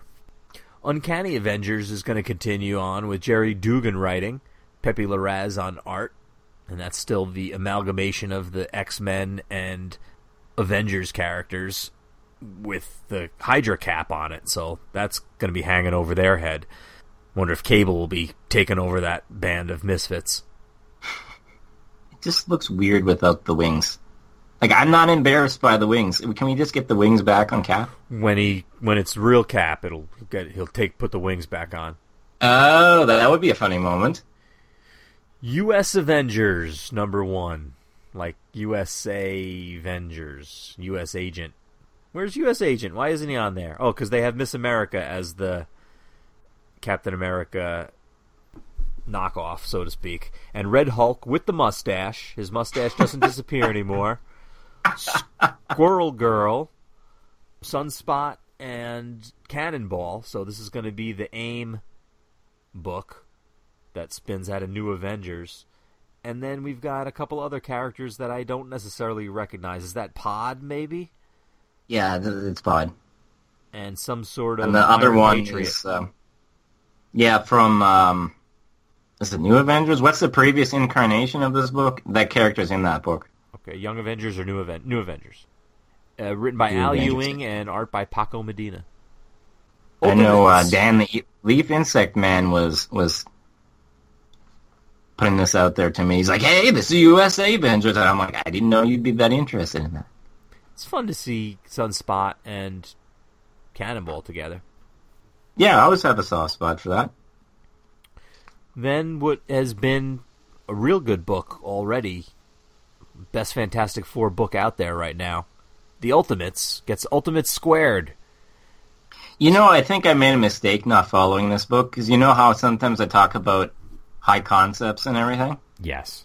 And how sometimes I just love like some crazy out there sci-fi, and then I see it says like stuff like Who Chained the Cosmos or Galactus. I'm like, maybe I made a mistake not reading that book. Yeah, this was good. Written by the first volume was written by Al Ewing, and so is this one. The first time arc had art by Kenneth Rockefort, and this time it's going to be Travel Foreman. Then there's the Great Lakes Avengers, written by Zach Gorman with art by Will Robson. I was one of the few people that bought that miniseries in the 2000s where they had Squirrel Girl in the book, and you know, they were doing typical Great Lakes type of stuff and dying and meeting up in their small town, and you know. Oy. Mike Allred cover though. Yeah. Looks I might be interested. I might be in the mood for some comedy. The Squadron Supreme has a cover by Alex Garner that is intriguing because it's Namor's trident and his braceleted arm breaking out of the ocean floor. For Squadron Supreme number 13, written by James Robinson still and Leonard Kirk. If you remember, they killed off Namor early on in the series. And this has the clever tag of Finding Namor. Thunderbolts is going to I don't continue know what on. that reference would be, Steve. Yeah, Thunderbolts is continuing on. Jim Zub and John Malin. I'm wondering how many issues John Malin can do in a row now. You're hoping not so many, right? I don't want to be mean, Steve, but yes, it just... Like, at some point, I'm going to just be... even if I don't really enjoy his artwork, I'm just going to be impressed that he can put out a lot of issues in a row. But it looks interesting nonetheless with Songbird at least showing up for one issue here to deal with, I assume, the aftermath of some stuff in Civil War. And maybe stuff in its own book. I don't know. It's not exactly clear. Then an Iron Man title, new title called I Am Woman. Dope.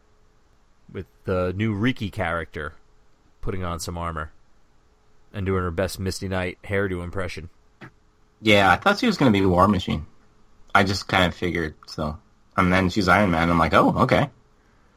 Then the infamous Iron Man number 1 is carrying on in the tradition of like Superior Spider-Man and having Doom as Iron Man, written by Bendis with art by Malieve.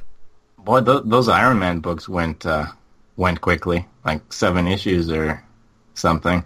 This is the one where you get like all fanboyish, where I would be like, I hope Dr. Doom's not calling himself Iron Man. Like, I can kind of see it. They're both Iron Men.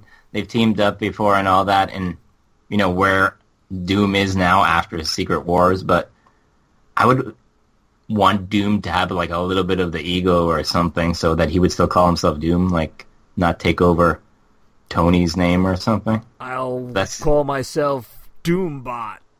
Iron Doom. Doom 2099. Like, Doom remembers being Doom, bad Doom, right? I assume so. All right. I don't see why not. Okay, so yeah. Do you remember the old What If from the first volume of What Ifs, where it was what if Doom became a hero and he had like golden armor instead of the silver armor? He still had the like green tunic over it, but it was golden armor, and the faceplate was more like a knight's faceplate that had a grill that came down and lifted up for like over the eyepieces, almost like Thor's helmet now does with the eyepieces sticking out of the bottom of the helmet. That's how Doom's was, and obviously he eventually it went bad, just like everything did for those What If stories, because those were the oversized issues where they could really tell a real yarn. That was a good one. That was the traumatic What If series where it was like the most brutal Twilight Zonist thing you can imagine. Yep. He tries to save his mother and it goes real bad.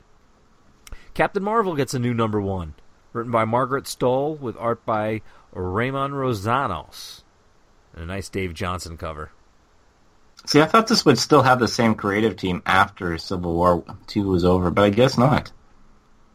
Hawkeye, another #1. Now, is this going to be Hawkeye with the barbecues and the dog and the... No! Written by Kelly Thompson with art by Leonardo Romero. It is going to be Kate's book, it looks like. Yeah, I think I'm probably going to have to. Like, if I was going to place bets on what kind of book I was going to add, I would put bets on this one. Because I didn't follow the all-new Hawkeye? Okay.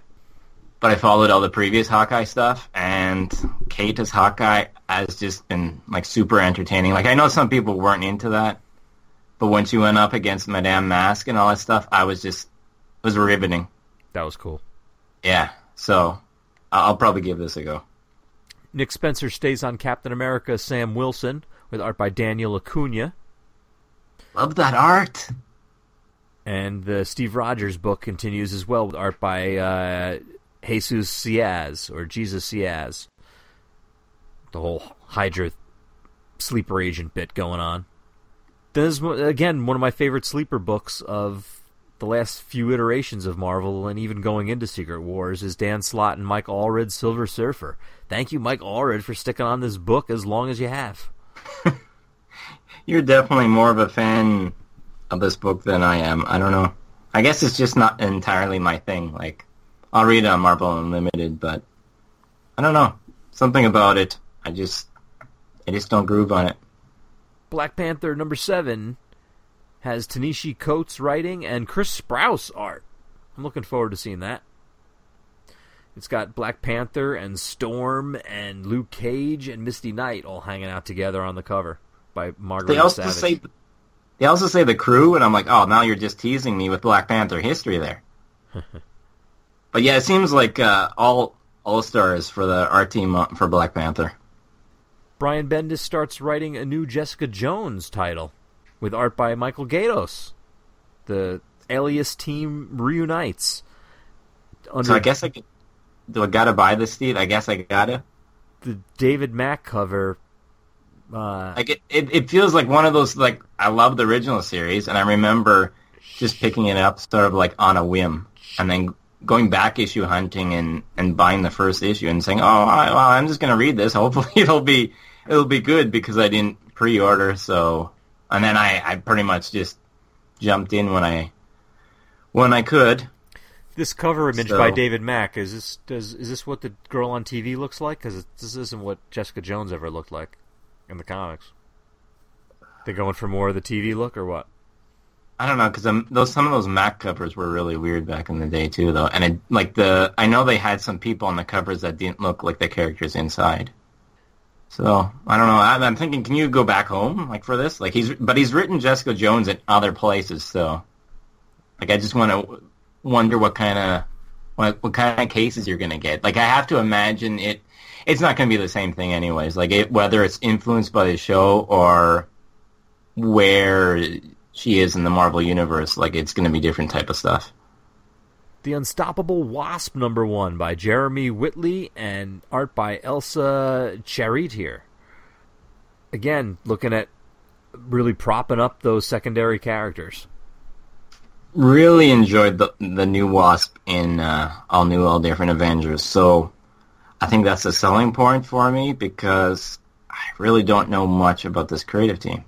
So that's one of those things where you're just like, should I take the jump? I like how she's standing on the pages of, looks like old comics with Ant-Man, Wasp battle the creature from Cosmos. Aaron and Bocello continue on for another volume of Doctor Strange. Looks like, as they're on Doctor Strange 12 here. You notice the difference with this, though, Steve? They already solicited number 12 in the previews we did last time, and the cover was different. And, like, they said, oh, Doctor Strange has to, like, not relearn, but sort of rediscover himself after the events of the last days of magic. And, like, it didn't look like this.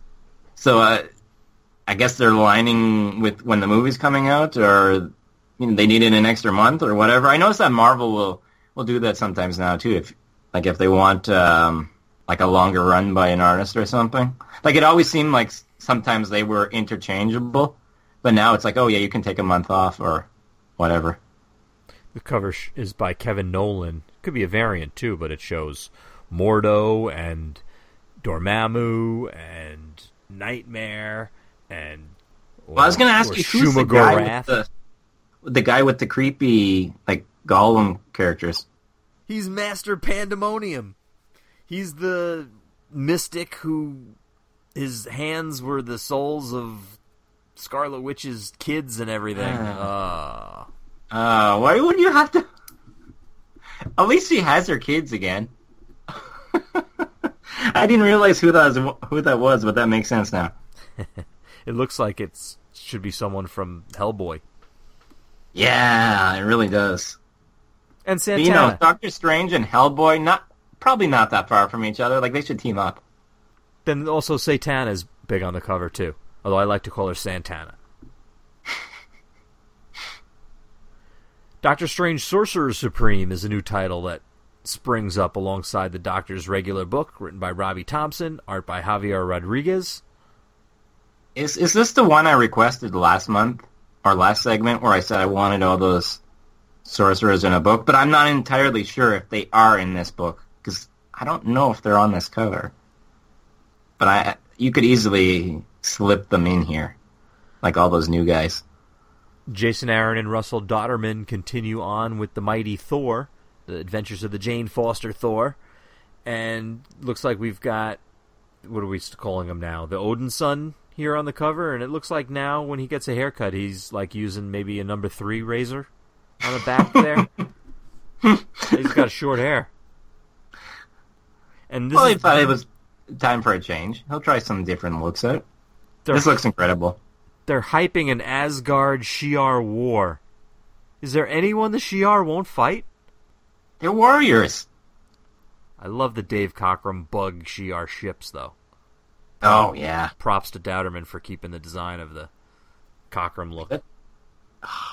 One of the best looking books by far.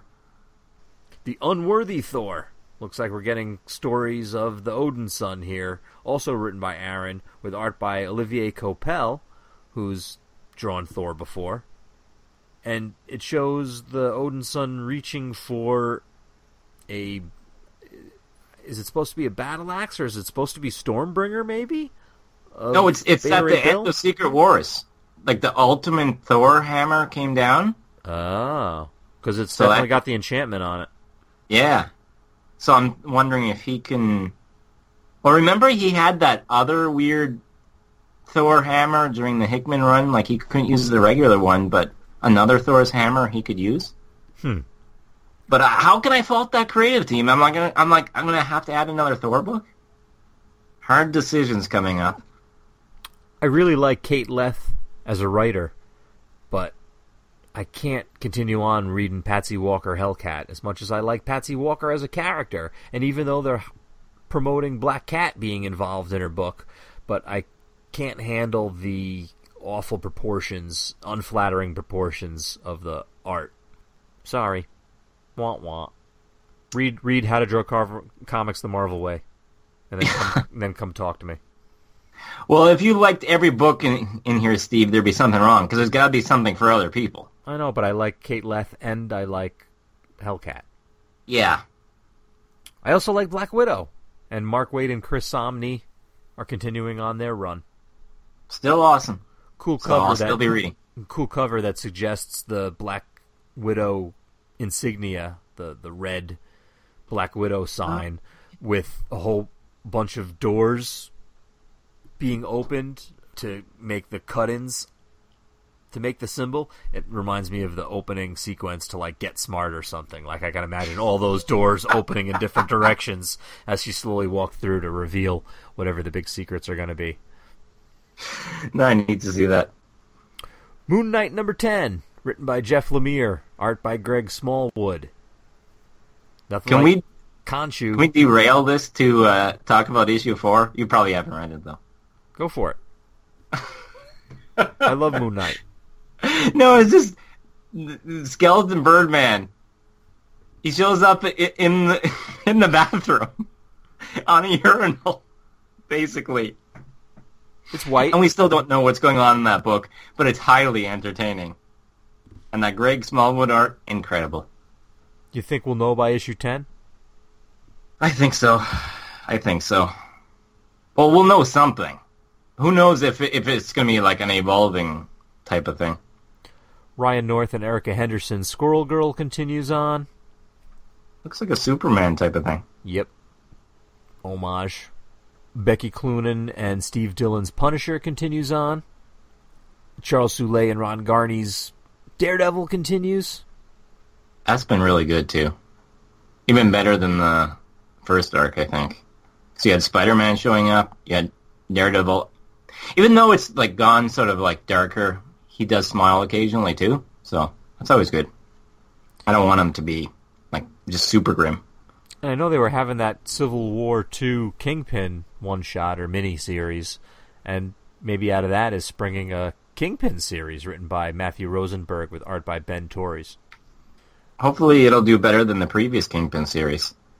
It's like they're making Daredevil not be Frank Millery, but then they're pulling all of the Frank Miller elements out and giving them their own books. Bullseye gets a number 1 with Ed Brisson writing and Guillermo Sana providing the art. And a Bill Sienkiewicz cover.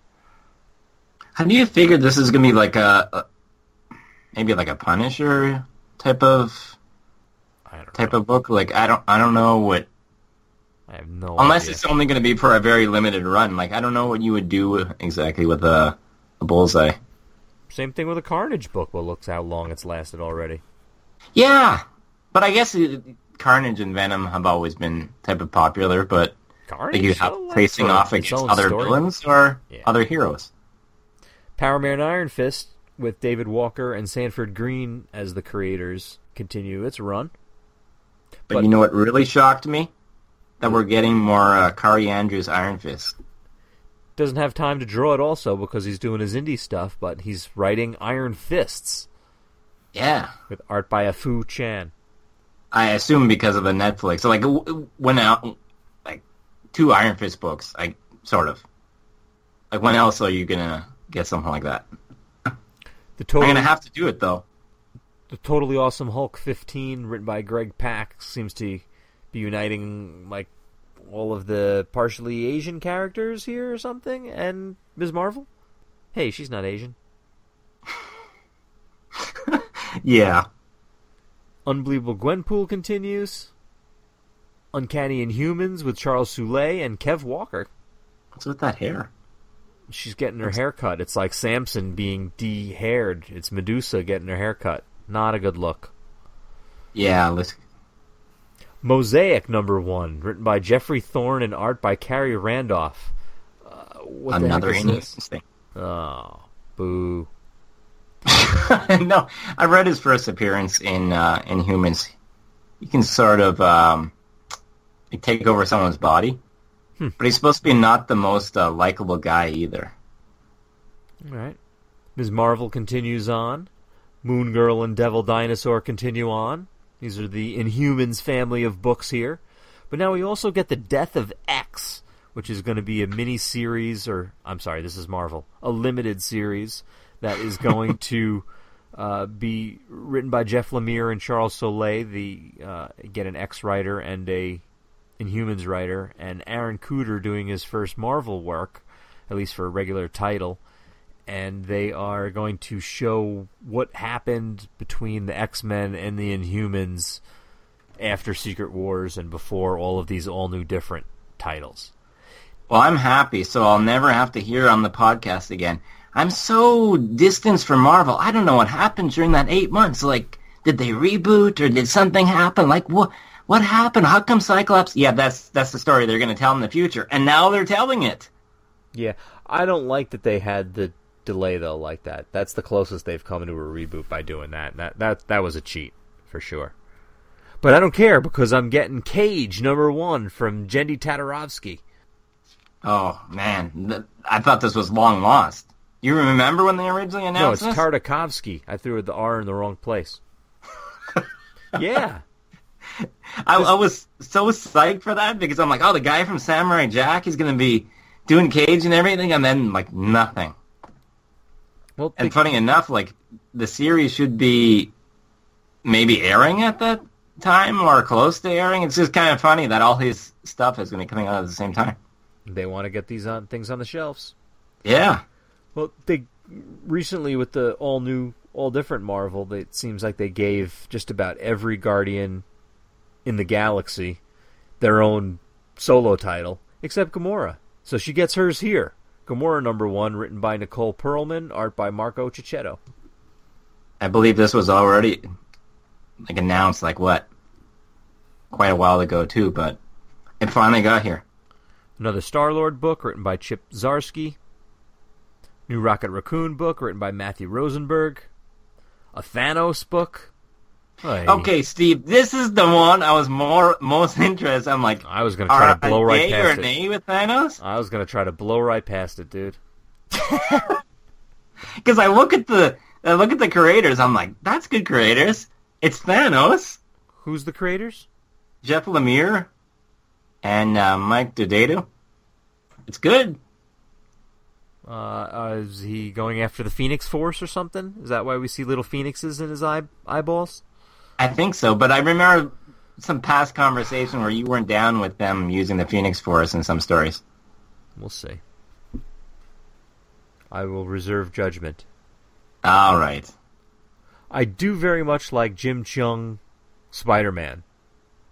And he's going to be doing a book with Dan Slott writing called The Clone Conspiracy. Yeah, I wish I could get more of that artwork. Not that I don't enjoy the regular artwork, but whenever we get, it's like, Then this continues the tradition of Slott taking something where I'm like, I don't know if that's a good idea, but then he usually turns it around, so then I have nothing to worry about. So it's another one of those where I'm like, I don't know where, but stuff is leading up to it and happening in the book now where you can obviously tell it's leading up to this. Now, Spidey 2099 and Spider-Woman and Spider-Gwen and Silk are all continuing on in the Spider-Man universe. But they get added to the mix a new Prowler book. Always love the Prowler. Me too. I love Hobie Brown. Love the design. Love that face mask. Love the purple and the green. You know, sometimes, Steve, we just find a character and we're just like, we both like, I love that character. Yeah. It's just awesome. And I think, what did he have, like a miniseries in the early 90s, and that's about it? Yeah, I liked when he would like step in for Spidey and that kind of stuff. Yeah. Cool. So I'm thinking that this could be one, too, that, like, just because of the character is just totally selling, like, I would want to read that. And I didn't lump the Miles Morales Spider-Man book in with the others that are continuing on because I wanted to stop because the cover image shows him doing the famous upside-down kiss type thing, but with Spider-Gwen. Interesting. What's Ms. Marvel? I thought him and Ms. Marvel were developing a thing. Hey, that That I Carnage think it's just one of those teenager type of things where they were like hanging out a lot, but I don't know if... Come on, guys don't hang out with girls unless... But I wasn't even reading his book, so how can I... Like, I'm only getting half of the equation. Carnage book was doing so well. You're right. Why not do Venom too? Venom gets a new #1, and he's not in outer space, it doesn't look like. So the Space Knight thing wasn't working out for him? Or is this Flash Thompson at all? I have no clue. Looks pretty primeval, though. Looks pretty primitive. I remember that tongue. I remember Eric Larson drawing that, and I was all over that. I'm like, I used to draw that too, and all the venom coming off of the tongue and everything. I was just like, yeah, that's awesome. The Amazing Spider-Man Renew Your Vows universe from Secret Wars Alterniverse continues on with Jerry Conway writing and Ryan Stegman providing art. Yeah, what is this? Like, is this going back to that world, or... Looks like it. Or is this because of the clone conspiracy? Deadpool continues on with Jerry Dugan writing and Cullen Bunn writing The Mercs for Money. And you will be there. I know you will. I will. I really like Dugan's stuff. And then the Mercs for Money book has like Domino and Machine Man and Hit Monkey. I'll be reading that. What I won't be reading is... No, just kidding. The next book is Slapstick, #1, Riley Brown and Fred Van Lente. I was thinking I might have to. I feel like obligated to like read Slapstick now. Not so much because of the character, but whenever I saw Fred Van Lente's name attached to something at Valiant, I was just like, automatic pull. Like, every one of the books are good, and like Taskmaster and all the other stuff. I'm like, why don't I just buy every book he writes? Because when's the last time I've been disappointed by a book he's written? I don't remember the last time. So I'm like, why don't they just auto-add everything he writes? Was it Doug Munch and Paul Gulacy that did Solo, created the Solo character, and maybe did him in Marvel Comics Presents, or is that a different character altogether? Oh. Solo gets his own #1. No, it's not Dominic Fortune, it's Solo. It's not Punisher, it's Solo. That's because he's in the Deadpool Mercs for Money. Jerry Dugan's writing with Jeffrey Thorne and Paco Diaz providing the art. Solid creative team. Yeah. And I think he was all right. He was sort of like one of those characters like Prowler and Rocket Racer and all these guys that sort of ran around with Spider-Man on team-ups. That's how I remember him anyways. But wait, those two books, Slapstick, Solo, and a Fool Killer book written by Max Bemis with art by Dalibor Talajek? Crazy. Yeah. And the crazy's a tongue-in-cheek.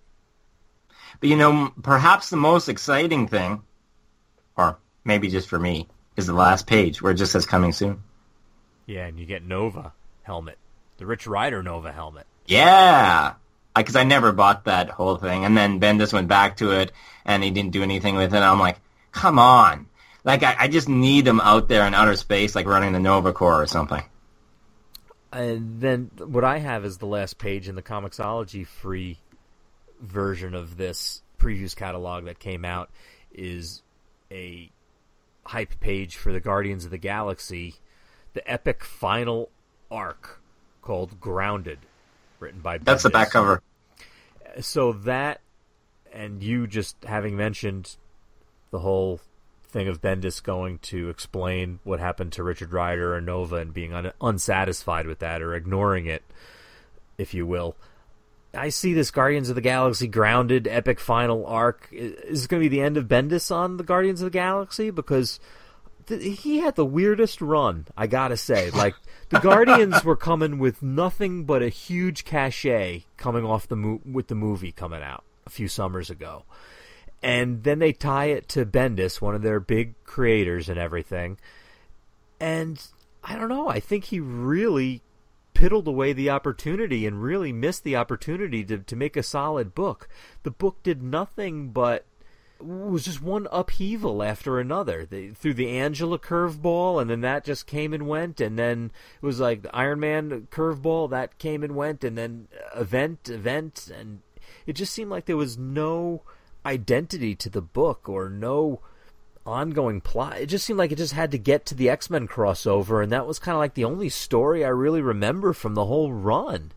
And then all of a sudden, after that, he's breaking them up all again. It seems like he constantly had to be reshuffling them and changing them rather than being able to just tell a darn story with them. And I still can't deal with the fact that Peter Quill is blonde-haired now and not doesn't have brown hair.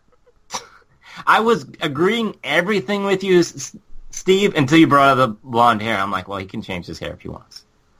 Yeah. But yeah, I don't know what happened to that book. It was...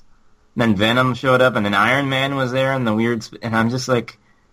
If that's gonna even be if the it was story, just then like the stick with movie it. cast doing movie-like adventures, but it wasn't even that. The Marvel Universe Guardians of the Galaxy book and Infinite Comics have been just as, if not more, entertaining because they've been at least straightforward stories. I mean, again, the X-Men arc had its interesting angles to it, and I enjoyed the dynamic between Peter Quill and Kitty and all that.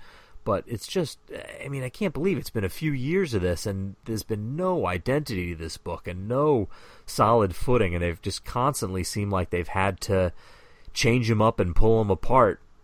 Is it because they don't know how to tell a story with them all together? I mean, what's the deal? Anyway. I wish I knew. Because, I don't know. So I'm looking forward to the epic final arc and seeing what else they can do with these characters. Yeah, so then I have to ask you, Steve, who do you think should take over in time for Guardians of the Galaxy 2? For a creative team? For a writer?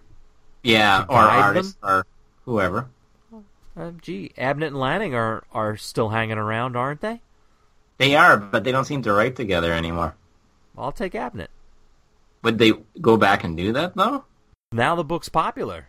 Would you go back to it now that you could make some money off the thing that you made? Well, he was doing the whole Guardians Infinity, and... That's what I mean. He could do this right. Throw Vance Astro back on there, and you got yourself a... Like, I can't say I wouldn't try it out if they went back to, He's like the last writer to write Rocket good. Yeah. He has a lot of pluses. Because I don't know. I don't think you're going to get anyone like Starlin or anything to write Guardians. No. So, interesting. Unless you get some like new and upcoming, but I wouldn't know who to suggest. On the next Marvel Noise, I'm going to be able to talk about the cosmic books right now as they are, because I am catching up on all of these, the Drax solo title and the Star-Lord title and the Guardians of the Galaxy and Guardians of Infinity and Nova and Venom Space Knight, and I'll have my thoughts on those for you, Kevin, and the listeners next episode. I better read some of those then. What else do we have coming up? Unless you want to just be talked at. Well, we got to do more Thunderbolts, and we got to hit the next round of Cage stuff sometime in the next month before I hit all my vacations. But are we doing Marvel previews every month now, like 2 in a row? I don't know. Feels like old times. I at least like to do the collected editions. Yeah, we didn't cover those here because they weren't in it. But no, this wasn't a real solicits yet. But you know what I forgot to mention when we talked about the collected editions last time? No more soft cover Marvel Masterworks. I'm noticing they were doing that every month. They were putting out a new soft cover Masterworks, and the clever thing was they were doing it in order of the release of the original Masterworks, so you could kind of predict what was coming next and stuff. And I was buying quite a few that way, but I guess now the Epic collections and the complete collections reign supreme. Yeah, I haven't noticed one in a while. Like, I'm going to say it's been... Like, I don't think it was recently that they sort of stopped. Yeah, it's been several months now, and they were doing it every month. I would see what the new hardcover Masterworks was and what the new softcover Masterworks was, but now it's not there, and obviously they're really pushing that Epic Collections line. And rightly so. It's a great initiative. Yeah, and the Marvel Masterworks hardcovers are... I know, way more expensive, but like that's like continuing, and they're like sometimes they reprint those when like the moment comes up. So if like you missed that. But yeah, the same material is coming out in epics, so I love myself some epics. Oh man, I'm getting all into that now. I'm like even dumping back issues. I'm like, yeah, I just really want the epics. I even got rid of that Captain America Wade hardcover, like Man Without a Country. Because the one they did for the Epic, they didn't skip issues, and they started throwing in all this extra stuff, like the preview, Ash Can, and all this weirdo stuff from that era. So I'm just like, that is the complete package. Until Cosmo comes back to Guardians of the Galaxy.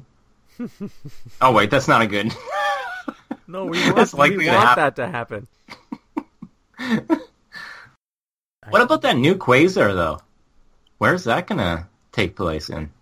Where are they going to show up? And for that matter, where's Citizen V? Was that just a placeholder? Was that Thunderbolts? Is that what that meant? Oh, in the teaser image? Yeah, but that was a previous teaser. I feel like like it's showing up in some title, and I like missed it, and no one told me. Oh, I know what I was going to say when you're talking about the consecutive issues in the Epic collections and preferring that. I just got the Avengers by John Byrne Omnibus, thinking, oh, cool, it's going to have the early stuff from before issue 200, and then it's going to have the West Coast Avengers stuff, and some of the spot issues he did, and maybe some of the stuff that he wrote for the regular Avengers title, which was just after issue 300, if I'm not mistaken, with Paul Ryan doing the art. And it's the weirdest collection. They don't do any of the pre-issue 200 stuff. And they just launch into the West Coast Avengers. They don't end when Byrne leaves the book, because if you remember, he leaves with 2 issues left on the storyline with the Scarlet Witch going bad with Immortus. Yeah. And Roy Thomas had to come in and pick up the pieces and get no information as to where Byrne was going with the story and just write them out of the situation from scratch. But there was a fill-in issue or two before we got back to that Scarlet Witch storyline, and they even include those weird fill-in issues. I think I can guess why. Because they did 2 West Coast Avenger omnibuses, and they probably didn't want to do a third for whatever reason. Oh, I see. So this is kind of that omnibus. Huh. Because then they did with the Avengers storyline, too. They do when Byrne wrote it, and Paul Ryan did some of the art and stuff, but they go on way after Byrne's off the book writing, and the art team is different, and the storyline is even different, but they keep going for a bunch of issues, and it's like other people writing. It's like, what the... It's not as much Byrne as you would think in this omnibus. Yeah. Weird. What? Until Marvel makes a Byrne omnibus with no Byrne in it. Make my Marvel. Sometimes we live from we're taken away, but our own. Sometimes we visit your country and live in your home. Sometimes we ride on your horses. Sometimes we walk alone. Sometimes the songs that we hear are just songs of our own.